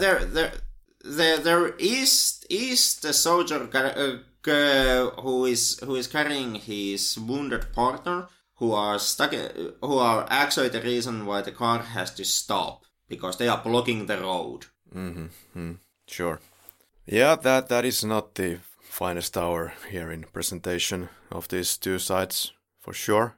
This well-dressed black gentleman on horse carriage with suit and everything, and they drive off. Gentleman from Cops Legion who knew Major Wilkes. He says that Major Wilkes is in a Yankee prison, according to the latest information. But then in the next scene, Ashley returns, and Miss Scarlet tries to ruin the moment and run to Ashley. But Mammy interrupts and stops Scarlet. He's her husband, ain't he? A moment of realization, at least at this moment, for Mammy as well, what is going on. Well, Mammy has been aware of what's going on throughout the film. I mean, one of the first sequences that we have, Mammy, if not the first sequence, is when Mammy is at Tara helping Scarlet with her corset and makes the remark that Ashley has not asked Scarlet's hand in marriage. Then again, many moons have passed here. And the way that she looks at Scarlet is like utter surprise. Well, it's more surprise in how Scarlet acts, kind of how self-serving Scarlet is. Mm-hmm. Because this is not the first, or this is not the only time when Mammy acts surprised around Scarlet. Kind of being surprised of Scarlet's behavior. The second important scene on this regard would be later in the film when Scarlet is dreaming of her lumber mill and making kind of the first moves to get the mill going on, and she starts to put her rules over Frank Kennedy, making the whole making the whole lie that her sister is not going to marry Frank because she got tired of waiting, and then being like, oh my god, I left my muffler at home.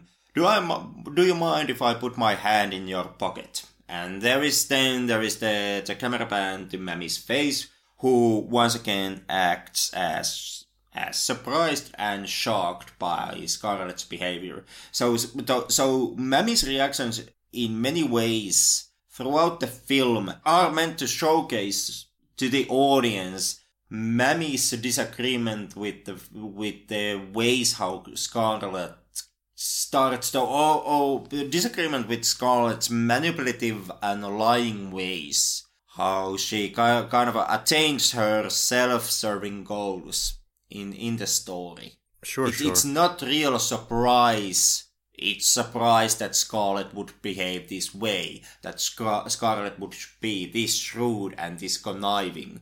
And at the same time, I don't believe that it completely invalidates my point that she's being surprised by this act when Ashley arrives to the property. No, but it still means that Scarlett holding feelings over Ashley does not come as news to Mammy. Like, Mammy is aware of the situation, has been aware of the situation for the entire runtime of the film. The only thing that she's surprised of is that Scarlett would still be this obvious. That Scarlett would be selfish enough to try to make the moment about her and try to rob the moment from Melanie. Because that's very unladylike. Like that's downright shitbag behavior. Yep. And now Scarlett is trying to once again convince Ashley to once again love her. Ashley tells Scarlett that she loves Tara more than anything, which is an important point into which we get in the final moments of the film. Scarlett now says that this kind of a attempt at convincing him to love her won't happen again. And not really to the extent that she's been doing in the past. Emmy Slattery and her landshark friend, as the person who is trying there to tax the property, offers to buy the property because the Northerners are horrible human beings. They are asking for $300 in taxes so that they could keep the property. And Scarlett just says that I'll show you who the owner of Tara is and throws some crap on the face of this landshark.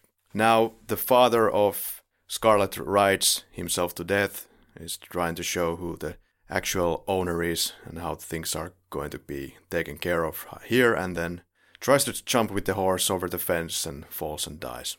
Scarlett orders Mammy to prepare a new dress out of a curtain for meeting Butler, who will get a visitor in this horse jail. So they have a charge against him, but they'd rather prefer Butler's big pockets than hanging him. So Scarlett is there. But Butler is not too interested about this deal and says that Scarlett you are not worth $300, and besides his funds are in Liverpool. And Miss Watling, the friend of Butler, now visits Butler too, which Scarlett is not really into. And here's a little moment where we see how one of the Northerners is trying to convince the black people to get their own mule if you come to work for us, and you're gonna become voters as well. So also kind of feels like a obvious jab at Northerners, because it took some time. Scarlett visits the lumber factory owned by Frank Kennedy, who is into the Scarlett's sister Swellen, and here happens the aforementioned argument, or the lie from Scarlett. So we move on to Swellen, the sister of Scarlett, getting the news about this, and Swellen is furious. Ashley doesn't want to start a lumber business with Scarlett. Scarlett fakes her crying though, and Melanie encourages Ashley to go to Atlanta to help her with the lumber business, and so it goes.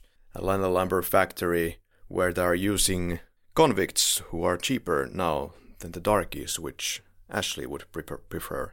Interestingly, they are referred to as darkies. Probably a word which was not used at the time, but I am not aware how it might have went. Now Butler is once again drooling over Scarlett for some reason, appears out of nowhere, and there's this discussion and drooling at the horse carriage outside during daylight, and now Scarlett is being attacked on the horse carriage. Frank says basically to hell with this, and I need to go to a political meeting, which as discussed in the book was KKK meeting.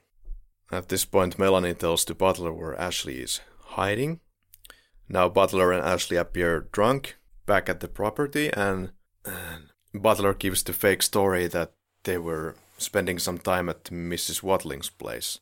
Of course, later we are shown that Watling in the next scene is getting some thanks from Mally for this gracious cooperation. So the police kind of are convinced by the explanation and they leave the scene. Frank was shot through the head, so the marriage is kind of over right there for Scarlett. And Melanie thanks Watling for the support in the previous scene. Somehow Melanie still remains ignorant about everything that is going on between Scarlett or Ashley, or how Scarlett feels about Ashley at the very least, and says that she thinks Scarlett is really in mourning at this moment for Kennedy. Butler arrives. Good quote from Mammy. I don't know why she's coming, but she's coming downstairs to meet Butler. So marries Butler for the money. There is scenes of honeymoon and showing the new riches that she's able to get her hands on via this marriage. This honeymoon and this showing the riches, basically. These are the kind of scenes that I could see easily being removed from the film.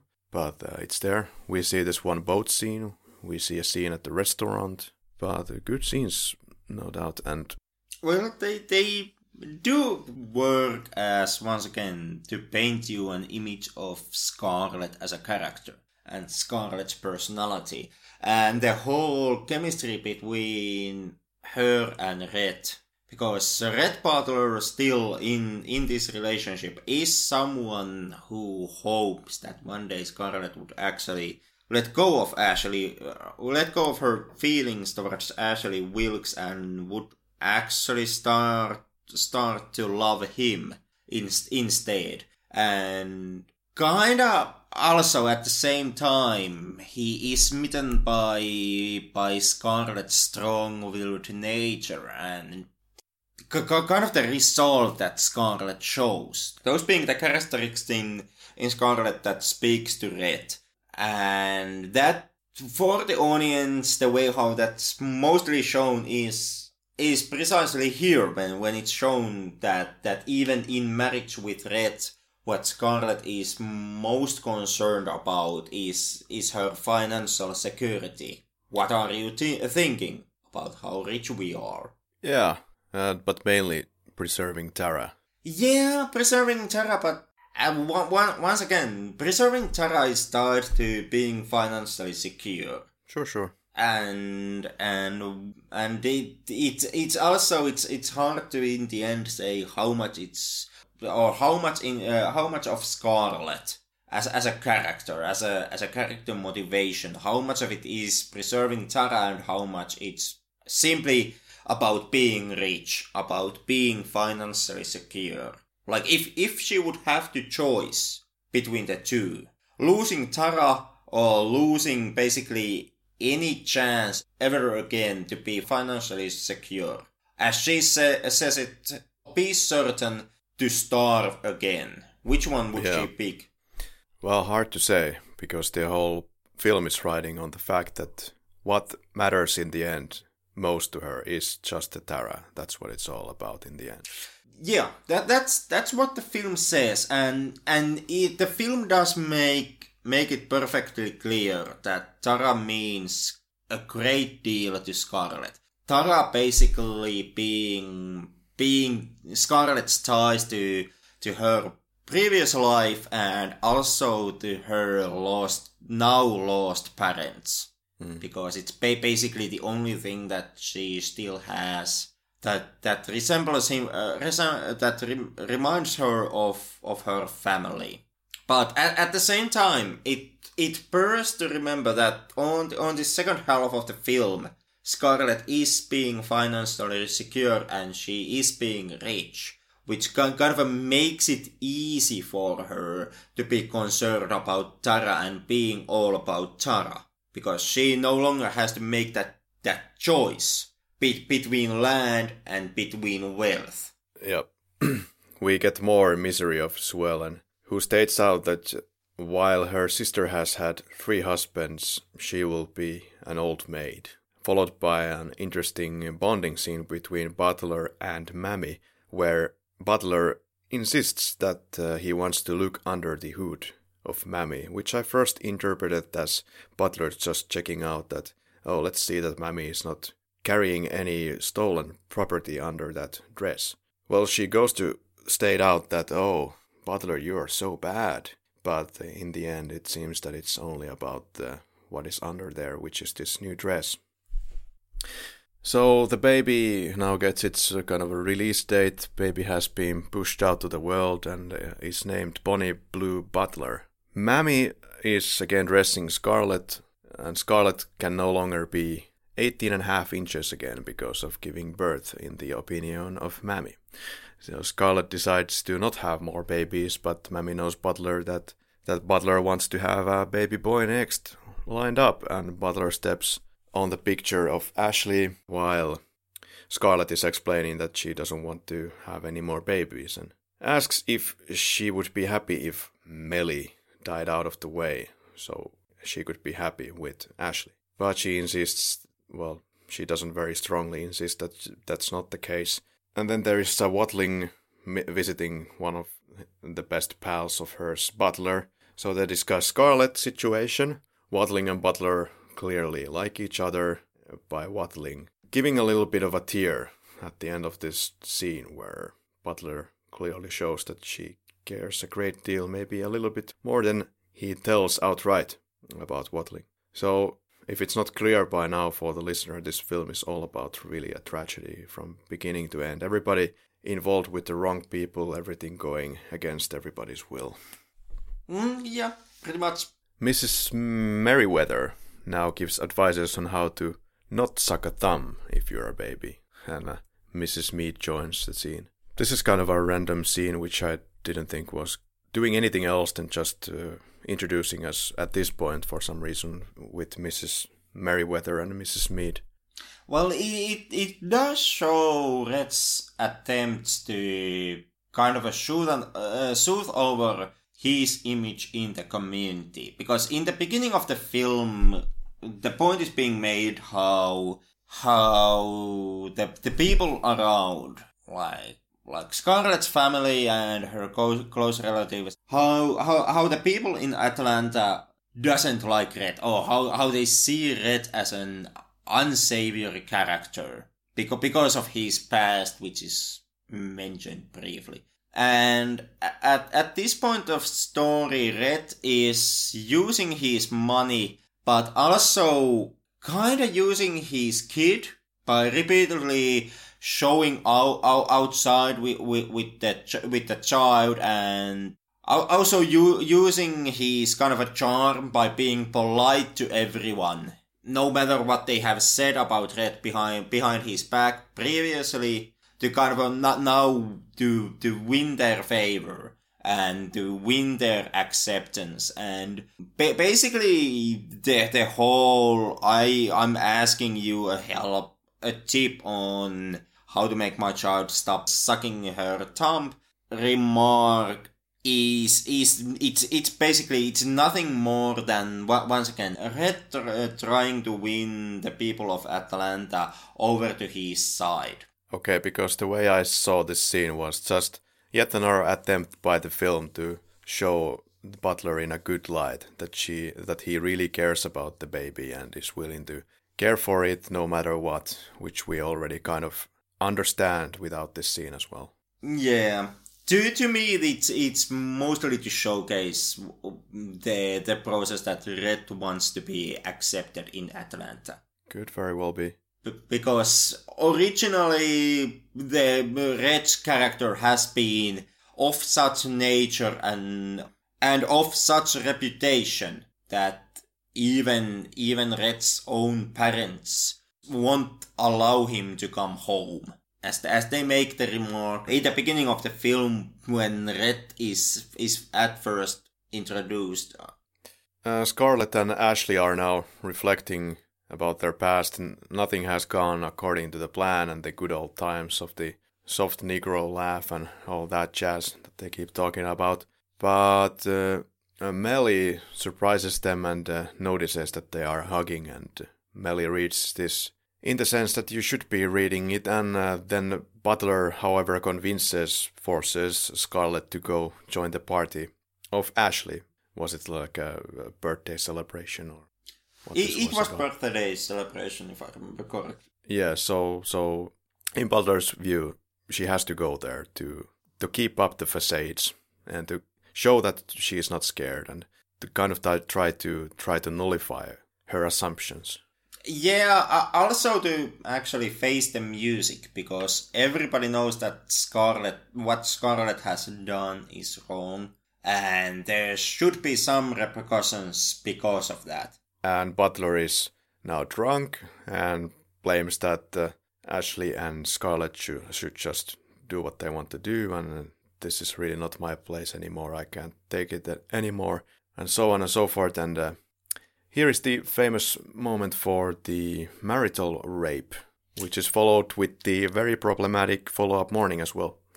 Yeah, it is. Then again, the follow-up scene is kind of the more progressive scenes in the film and in Hollywood cinema altogether. What? Yeah. Because the film actually, like, the first to walk the audiences through this. What happens first is marital rape. You are not being shown the rape, but you are shown heavily suggested rape. Yeah, very suggested rape. You are being shown drunk and red, lifting unwilling Scarlett on his arms and walking up the stairs that lead in the bedroom. So, yeah, rape is very obvious here. And the next morning you are being shown very happy Scarlett, who apparently still enjoyed the experience in the end, and who now is really okay with what happened last night. And this is something that Hollywood cinema kind of loves to do, where they show you a rapist scenario and then they absolve the rapist by showing you that in the end the lady liked it. Like this is done in comedies where a man forces himself onto a woman, and then it's followed by a line, something like, I didn't know that all nerds were so good, or yeah, that was wonderful, or simply showing you that the lady is smiling. This is like fucking constant Hollywood imagery when it comes to rape. Where is the progressive part still waiting? It comes in the act that Red actually acknowledges that what he does, or what he did, was wrong and offers Scarlett a divorce. Seeing that the rape is a moment where he kinda can't come back to. That he has actually crossed the line. Because that's something that Hollywood movies don't often tend to do in the end. Interesting, I didn't see that like that at all. I just saw that this has now gone so bad when you look at all the drunkenness previous night and all the words that were said, so it's better to end it here. Never mind, we had sex, or I actually raped you. That's not part of the equation. He does outright apologize for what happened last night. He apologizes. Granted, it's not a good apology, and he doesn't really make any amends for his actions there. No. But at least he does acknowledge that what he did was wrong. And when Scarlett opposes against this and kind of makes the remark that what it was okay, Red still maintains his position that what he did was not right. And then from there he comes into the point that I'm offering you a divorce. Yeah, this is interesting because there was a director of production code administration who sent a lengthy letter urging the film crew to remove any references of rape whatsoever.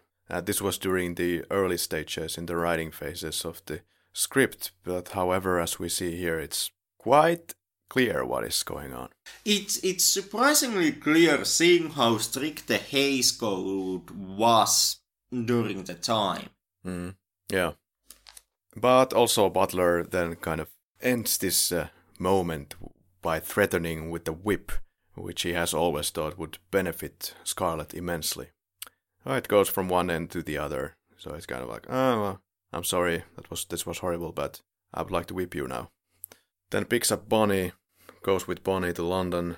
There Bonnie has nightmares, interesting nightmares actually. Quote, a dreadful big bear was standing on my stomach, which sounds very much like a sleep paralysis to me.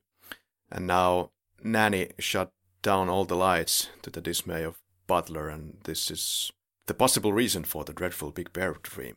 And they go back home. Scarlett tells she is pregnant.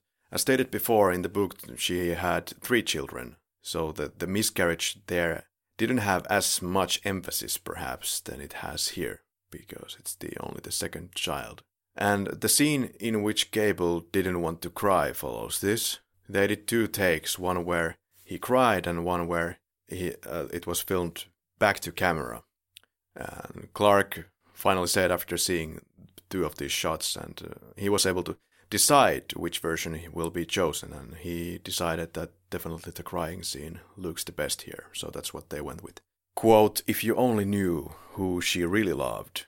This is what Rhett says to Mellie, and apparently Mellie is still completely clueless.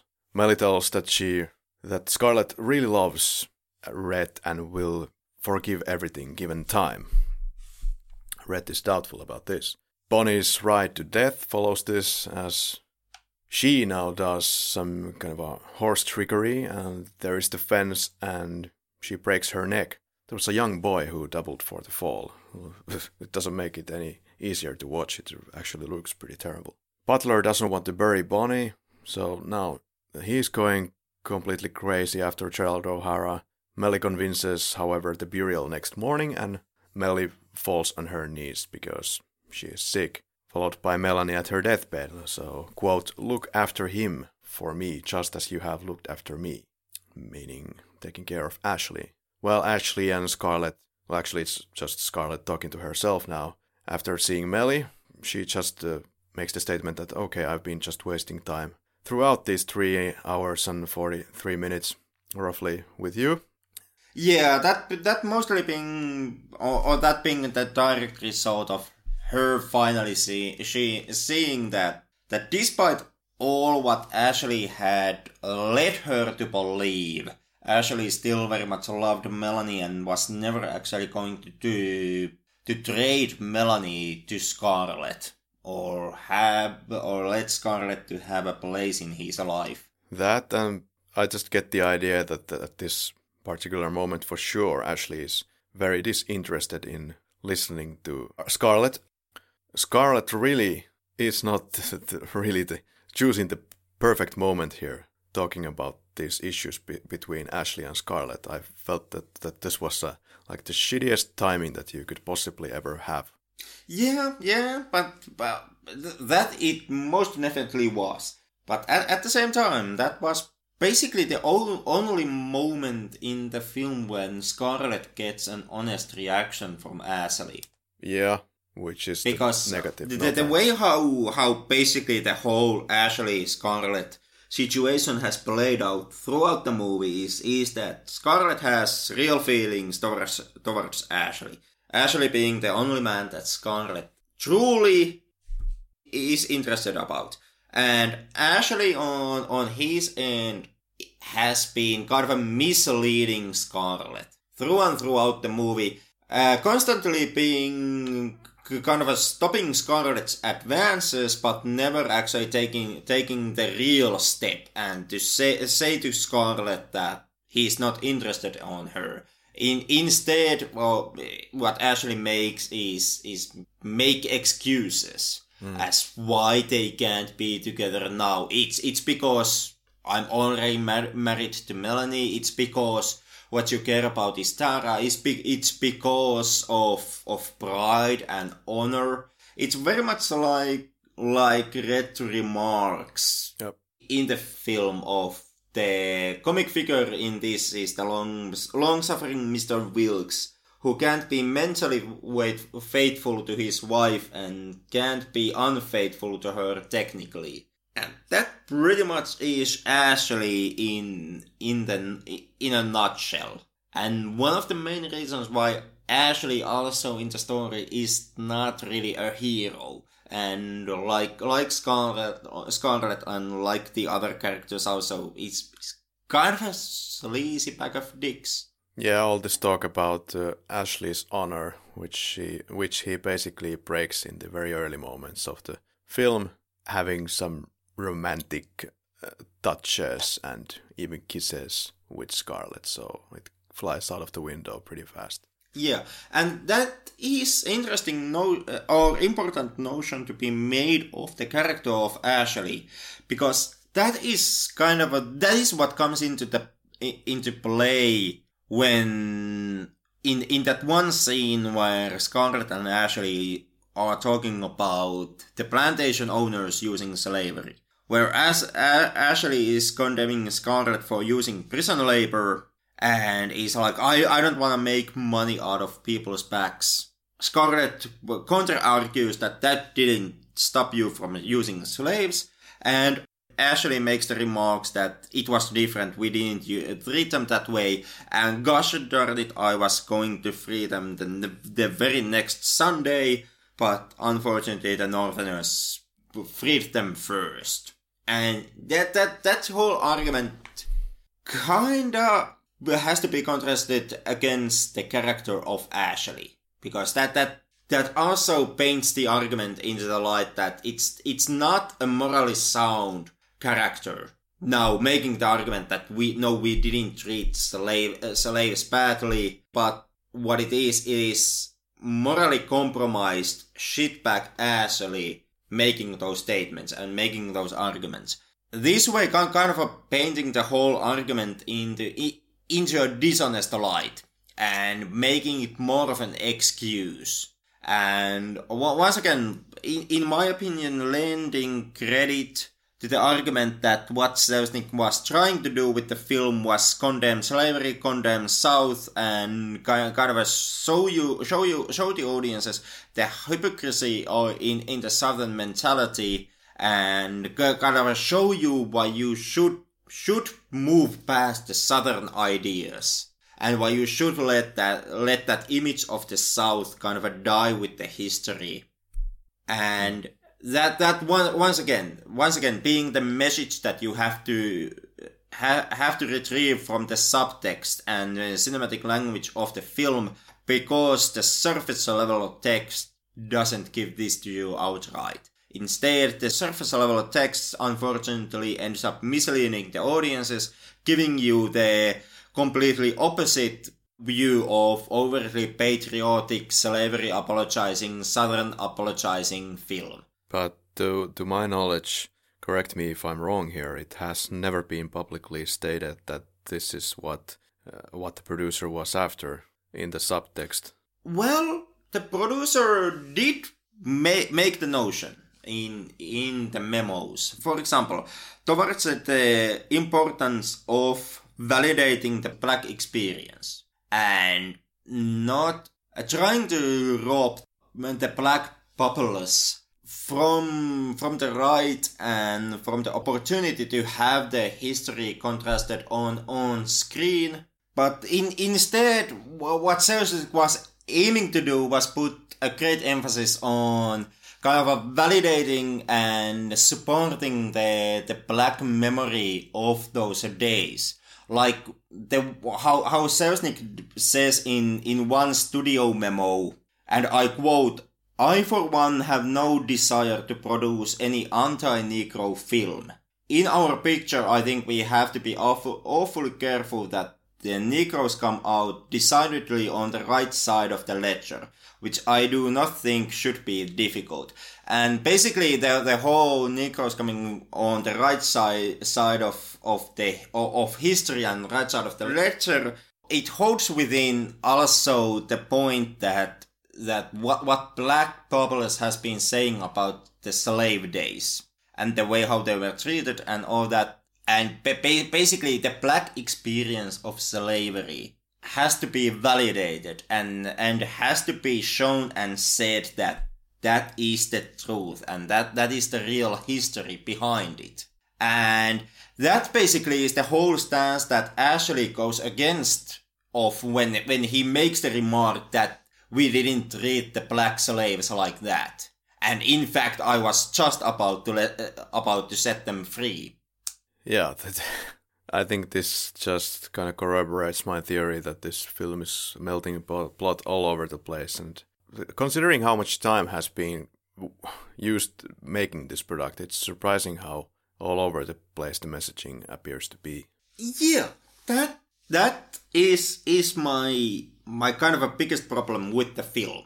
Precisely that.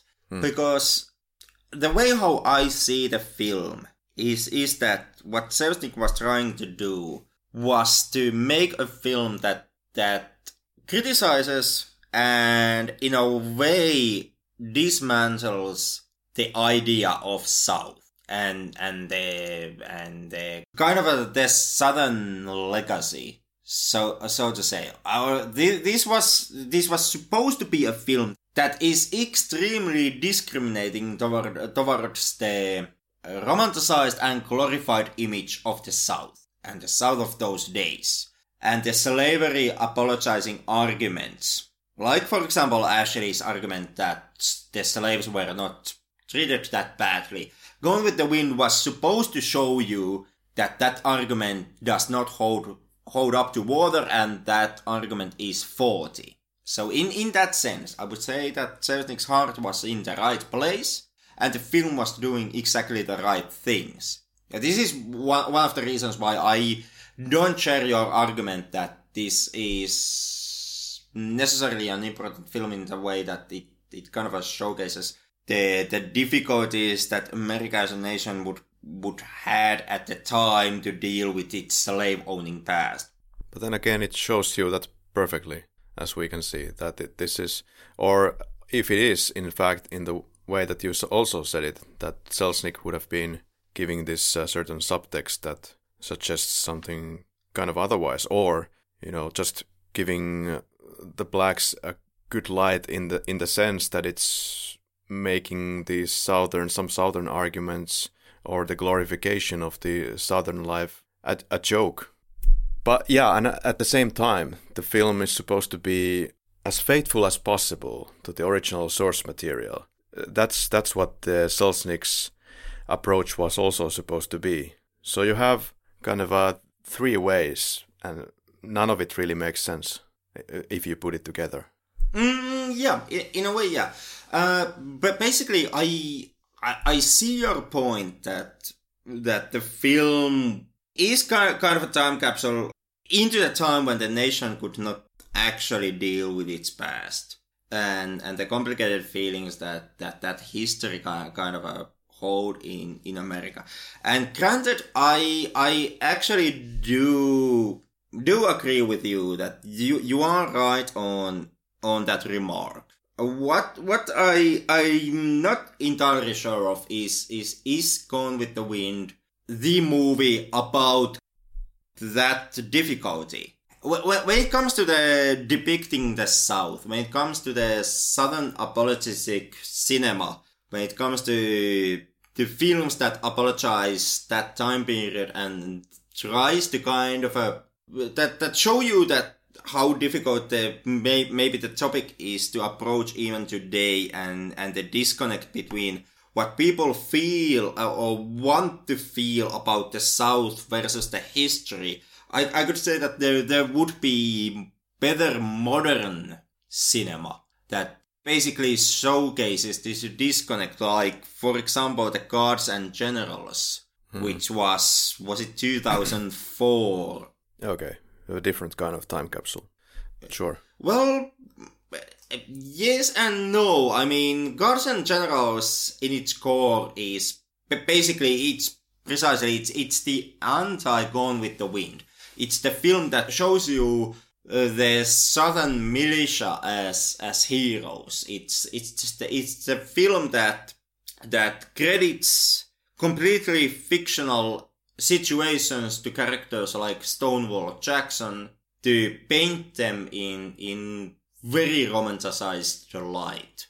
Like, Gods and Generals has scenes where, for example, Stonewall Jackson, who himself owned slaves back at the day, makes the remark that, well, I really hope that I can free you all guys tomorrow. And it's basically, when it comes to the end of slavery, it's just a question, it's going to happen no matter of what. I'm simply, in my deepest depths of my heart, I'm simply hoping that us Southerners will do that before the North has the chance. This was a face-palming moment for me when now Scarlett seems to realize everything that the audience has realized ages ago, which is that Red is not that bad, or is like the worst marriage that she has had so far.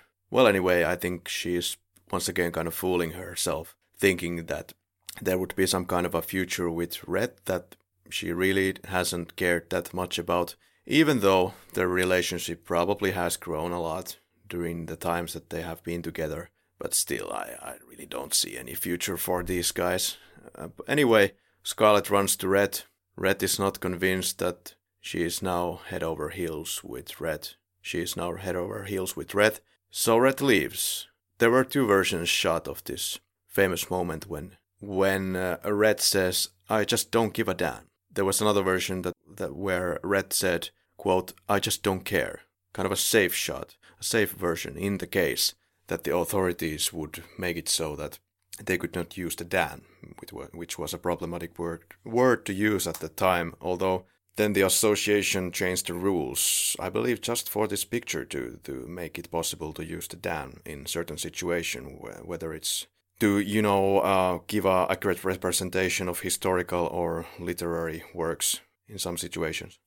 And Selznick's dreamed up ending for the film that remains here is where Scarlett goes on the steps and hears voices, kind of a ghost-like voices of Ashley and others, culminating in the high volume speaking about Tara, and Scarlett realizes that Tara is the most important thing and to her, and at least that it has been the only location or thing in this movie that has been constant and has stayed with her. And, anyway, after all, tomorrow is another day, so she can try to convince Red to come back, which I don't think will happen. And I don't think the writer does either, because she was not interested in writing a follow-up book so they could make more money and make a sequel film out of it, where Red would be back in, or Scarlett would be back in the arms of Red, which I don't think many people care to see. But nevertheless, there is some adaptations out of an unofficial sequel book called Scarlett, which is also made into one 6-hour TV miniseries starring Timothy Dalton as Red. So go look that up if you're interested. There was also a happy ending written for the film where Red comes into carriage, goes to the railway station, settles in the train, and train starts to go on. And then Scarlett is sitting beside Red now, and Red is being very unsurprised about the fact. And then they kiss after a little bit of a touching discussion, and then the film would have faded out. Selznick thought that this would be a terrible idea. But this was one of the ideas that they had in the playbooks in early moments. Yeah, it's... Once again, I haven't read the book, because like with Gone with the Wind, goddamn, I can't muster up enough interest to read all over the 100,000 pages that the books are long. Yeah. Like Gone with the Wind alone, it's 1,034 pages. It's almost as long as Stephen King's It. And Stephen King's It actually has serial killing clown in it. But yeah, most definitely, I haven't touched the books because I have too much to do on my hands already. But what I've understood from the reputation of the book and reputation of the TV series, the follow-up story really is not that good, and it's kind of a tacked-on happy ending to the story of Gone with the Wind. Yeah, I don't think I need it either. But yeah, there's so many things to say about this film. There's so much history and so many problems and interesting things, but it's just the fact that we're now gonna go to the quickies and favorite performance. That would be, in my end, Vivian Lee for playing Scarlet. It's basically, it's a close call. Like, the film is filled with great performances. There is no bad actor on this. And the real fight is between Lee and Gable. But I would say Scarlet still gets maybe a bit more expression throughout the film. Because for me it was quite clear which actor I'm going to choose from the pack. And although Vivian Lee and Clark Gable give, I believe, great performances for the time, I would still go with the Mammy actor Hattie McDaniel, who did win the Oscar for the Best Supporting Actress. And I think she has a really great range, is able to act in long shots and deliver a lot of dialogue and be convincing whether she's crying or angry or whatever she's doing. So anyway, Hattie McDaniel. Yeah, with Hattie McDaniel's Oscar, once again, because I've said so much bad stuff about Selznick's execution of his ideas. It bears to remind that Selznick actually did help McNeil to get the Oscar. Selznick pushed heavily for the committee to her prize. Okay, yeah. Nevertheless, a favorite scene? That would be the moment when Atlanta is burning. For me, that would be the death of Bonnie scene, because I am a horrible human being. You most definitely are. Favorite shot? Would be the I Never Go Hungry Again shot. Scarlet against the background. Yeah, that is great. I really like the silhouette shots. And the silhouette shot of the bird giving Melly. That's some of the artistic stuff here, you know. Nothing that special, but I like the shot anyway. So, favorite quote? Goes to Red here. Maybe it's because I've always had a weakness for lost causes once they are truly lost. Or maybe I'm ashamed of myself. Who knows?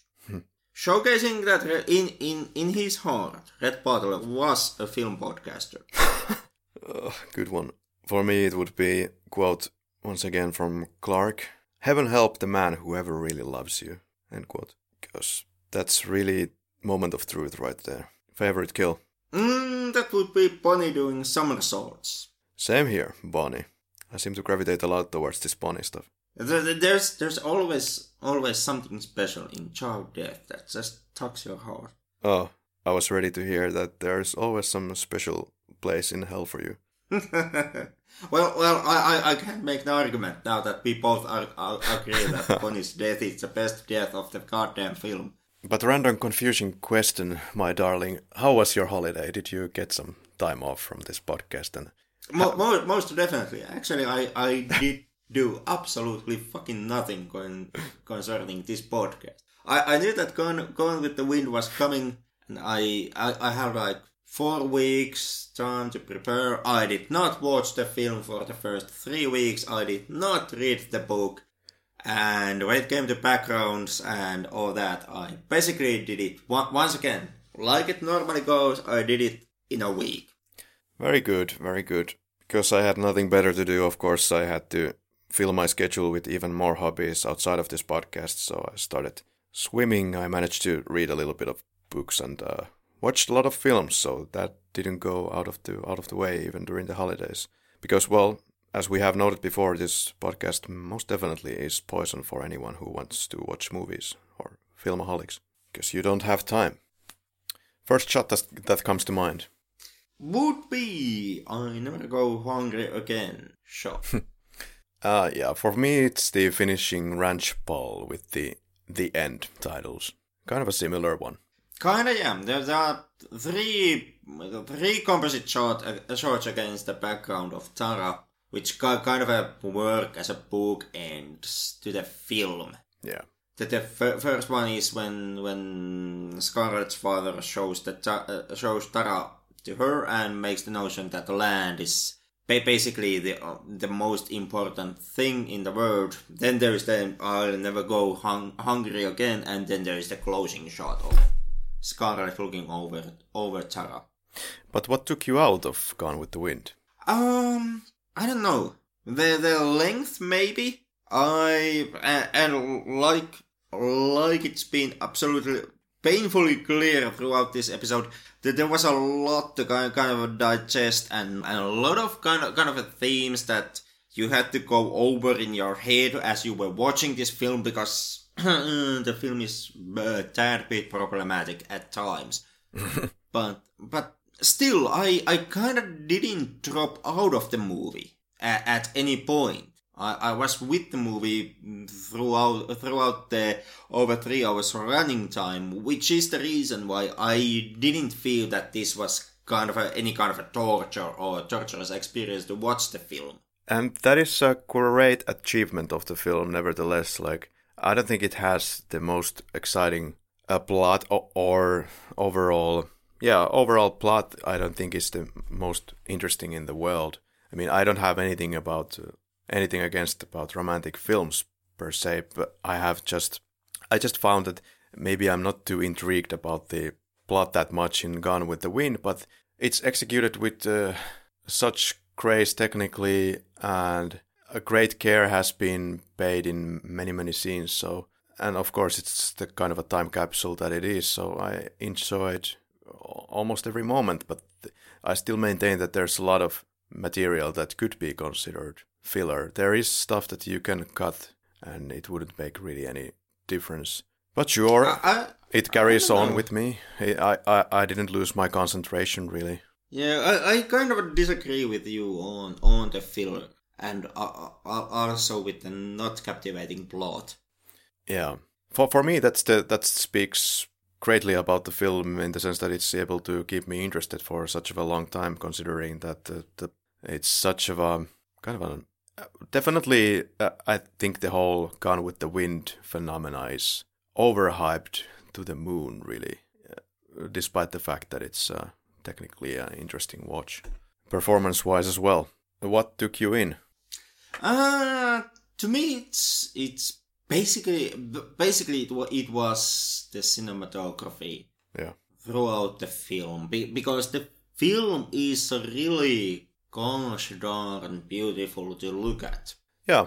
And the second was well to me it was the plot actually, because I did enjoy a great deal, not about the love story itself, like Scarlett crying over Ashley is kind of like meh, but all the stuff with Red Butler and Red's character and Scarlett's character, and well, basically Scarlett being a horrifying and conniving bitch that she is throughout the film, and Red being somewhat roguish, at times violent and at times raping shitheel, who still is most comprehensive on his moral standing, was that's something that I really did enjoy.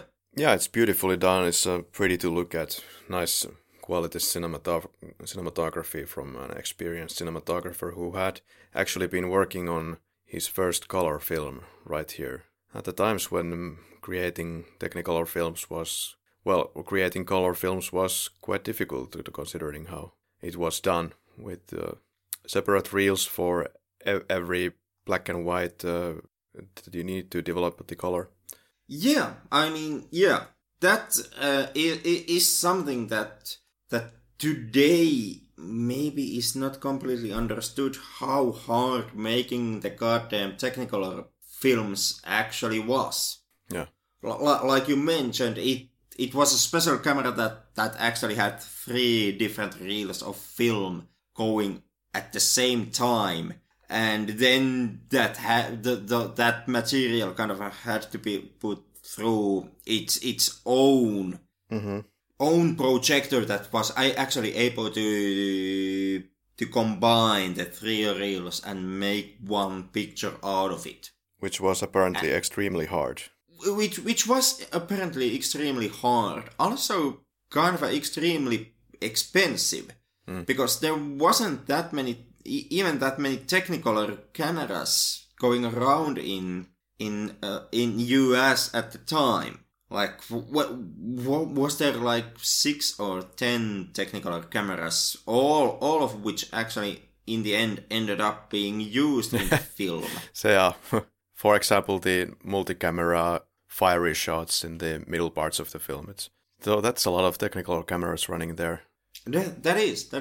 But as a result of Technicolor technology, we still have films like Gone with the Wind and other Technicolor classics in which the coloring of the image actually still holds true even today. And like with old film classics, the case usually is that when watched today with high definition and modern TVs and maybe the original film reel receiving some abuse throughout the times, the colors kind of fade and they don't look that good today. But these old Technicolor classics, the colors still are rich, incredibly rich even today, and they kind of there is a kind of their own element in the old Technicolor classics, which makes them a joy to look at.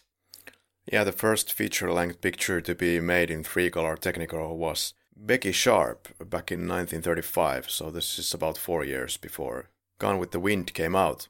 As a source of sacrilege, what would you change in the film, Henrik? I would actually make it more clear on the political standing that the film has. True. To be completely honest. That is true. Of course, there's some sentiments of those times that might be a little bit... Doesn't really make sense to make the argument that, oh, this should have been cut at the time. But definitely to make the message a little bit clearer. What is the intention here? Yeah. That's basically it. I mean, the film is so long that, well, we have mentioned it so many times. There is some material that you could cut and you could still make the film work, no doubt. But I still would hesitate to fix this film in that way because it's part of kind of the identity and the experience of the whole film. So that's all from me. And you really know you're watching the Gone with the Wind when? Frank, my darling, you don't give a damn. You really know you're watching Gone with the Wind when it lasts 3 hours, 43 minutes. Or when even the biggest cinephile has to pay a visit to the loo during the film because it's so long. 3 adjectives to describe the film. Mine would be long, captivating, and operatic. Long, pleasant, overhyped, I would say. I don't completely agree with you on overhyped. It's partly its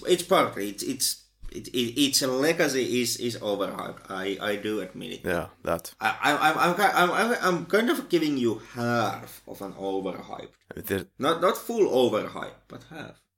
I mean, there's so many romantic films. So I don't know why you would specifically need to pay attention to this film. There's many. Because this has one of the best characters of all romantic films. Because the characters are shitheads.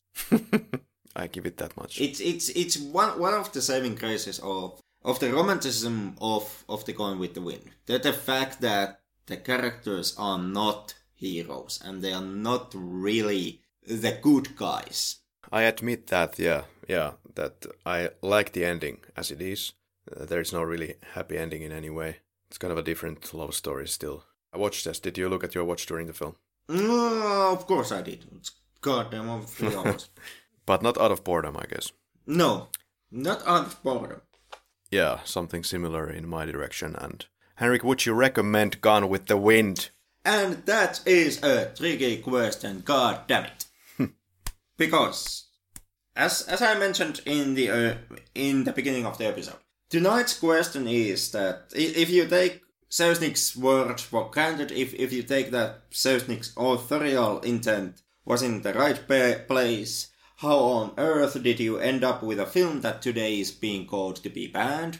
And the argument or the answer where I'm come to is that is because basically during the film and also outside of the film, while Selznick takes one step forwards, he also takes one step sideways and one step backwards, meaning that the film is thematically the film is kind of all over the goddamn place. It condemns the South, it glorifies the South.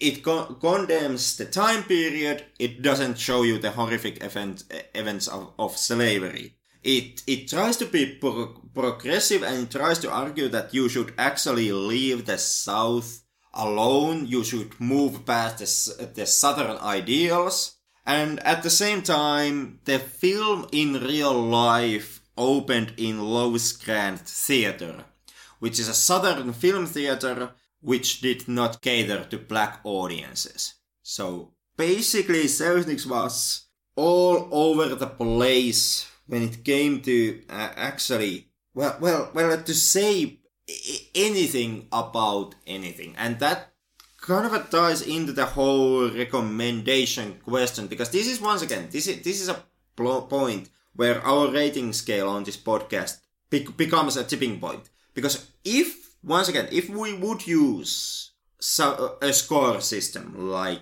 0 to 5 stars, this would be we would have an easy way out of the situation. We would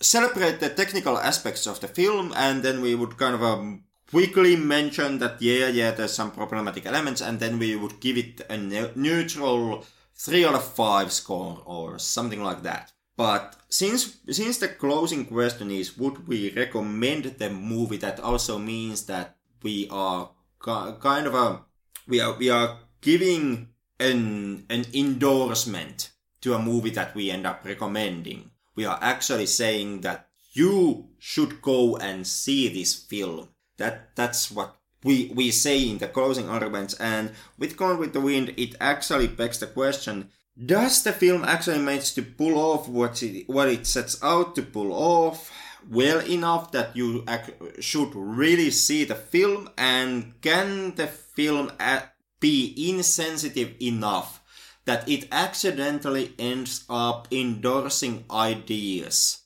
that are harmful and painful? Like, even if it's not the film's intention, does it accidentally say that slavery was okay and the black people should just shut the fuck up about the whole slavery thing because it wasn't that bad and you were treated good and you are just whiny bitches today and we're back at the day and we were just about to set you free, except that goddamn asshat Lincoln just had to get ahead of us and do it before we had a fair chance. Yeah, just to add something into the melting pot.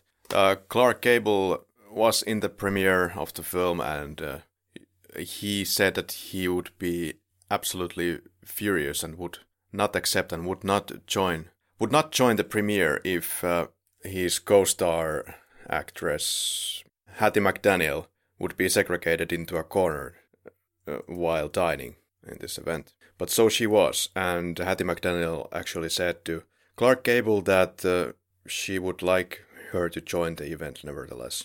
Yes. Yeah, but with that out of the way, in the end of the day, yeah, I would recommend Gone with the Wind. It's, like I mentioned, technically it's still a marvel to look at. And story-wise, the characters I really do enjoy, and I really do enjoy the story. I like the fact that in this film you spend your time with basically horrible asshats. And Rhett Butler's character I do think is one of the best male characters in romantic films for quite some time, if not for all time. And I do believe that the film's heart, in the end, is in the right place. Like, I don't believe that Gone with the Wind is trying to glorify the South, is trying to apologize, is trying to explain away the slavery, and I don't feel that the film is trying to say that slavery wasn't that bad, you guys. But that being said, I do think that maybe American audiences should take the film with a grain of salt, because once again, American Civil War and American slavery is basically, it's not that personal a question to a two Finnish film podcast hosts, but it's extremely personal and touchy subject to American film-going audiences. And for those audiences, I can see that there is a possibility that you may find the film to be hurtful if you see that the film is glorifying the South. I can see how that could be your reading, and it's the way how the film is, because the film is such of a goddamn clusterfuck in its thematic messaging. It's kind of even hard to validate that. It's hard to unvalidate that take or that reading of the film. If you feel that the film hurts you, I really can't go and say that it doesn't. Because the film, like mentioned, it's kind of it's the take one step forward, take one sideways, and take one step backwards type of situation. Yeah, easily to see from this post right now in 2020 that this is a missed opportunity in the representation of African Americans during the American Civil War for white audiences, and changing possibly the idea of African Americans considerably for the better via art during this time period. But considering all the technical achievements and how it's a pleasure to look at, as you have said, and as we have pointed out many times, and it being a very important part of the legacy, the history of Hollywood, yeah, most definitely this is something to recommend tonight. But Henrik, did you like the film? I did like the film tremendously. I liked the film more than I actually liked dissecting the film and coming to this podcast talking about the many failings of the film. So we have both given a recommendation, and also we both like the film, regardless of its shortcomings and mess that it provides for us tonight. Yeah, that was Gone with the Wind. Yeah. Boy, was that a bumpy ride. Like, can you just imagine what it would have been like if we would have watched even more problematic film like, I don't know, The Birth of the Nation. Like, oh boy. Oh shit. I'm glad that we didn't and will not do that. Or what have you done, Henrik? No, I'm not complaining. Once again, who was the goddamn idiot who actually decided to go and pick my list? This is on you, man. I merely put some names of the films on the paper. You are the one who actually decided to put them all in the calendar. Well, when I received these movies by mail and I started to read the back covers, like, okay, I see some kind of a Henrikian patterns going on here. Like, I can see where this is going. Running time 191 minutes and 300 minutes. And what are we doing here? And racial thematics and Ku Klux Klan. Oh yeah, this is the flick-like experience. But you know, after this one, after Gone with the Wind and after Nation, you will love me and be willing to suck my dick when we finally touch upon something much more easier, like William Shakespeare with Coriolanus. Oh, it's going to feel like grace at that point, man. I think this was your secret plot, just to fuck with me for the start of the year here. After welcome back from the holidays, man. I hope you enjoyed your time off. Business as usual, but I will bounce back and bring us the Nightmare on Elm Street 3 at some point. Okay, well, as usual, you can find us on our YouTube channel as well. If you're not using podcast applications that much, then you're probably already listening to this from YouTube, so you can subscribe there for whatever needs you might have. You can also follow us on Instagram, Facebook, and Twitter. I'm way too tired to make any follow-ups after this one, but hey, thanks for joining us once again, and keep on flicking. Until next week, once again.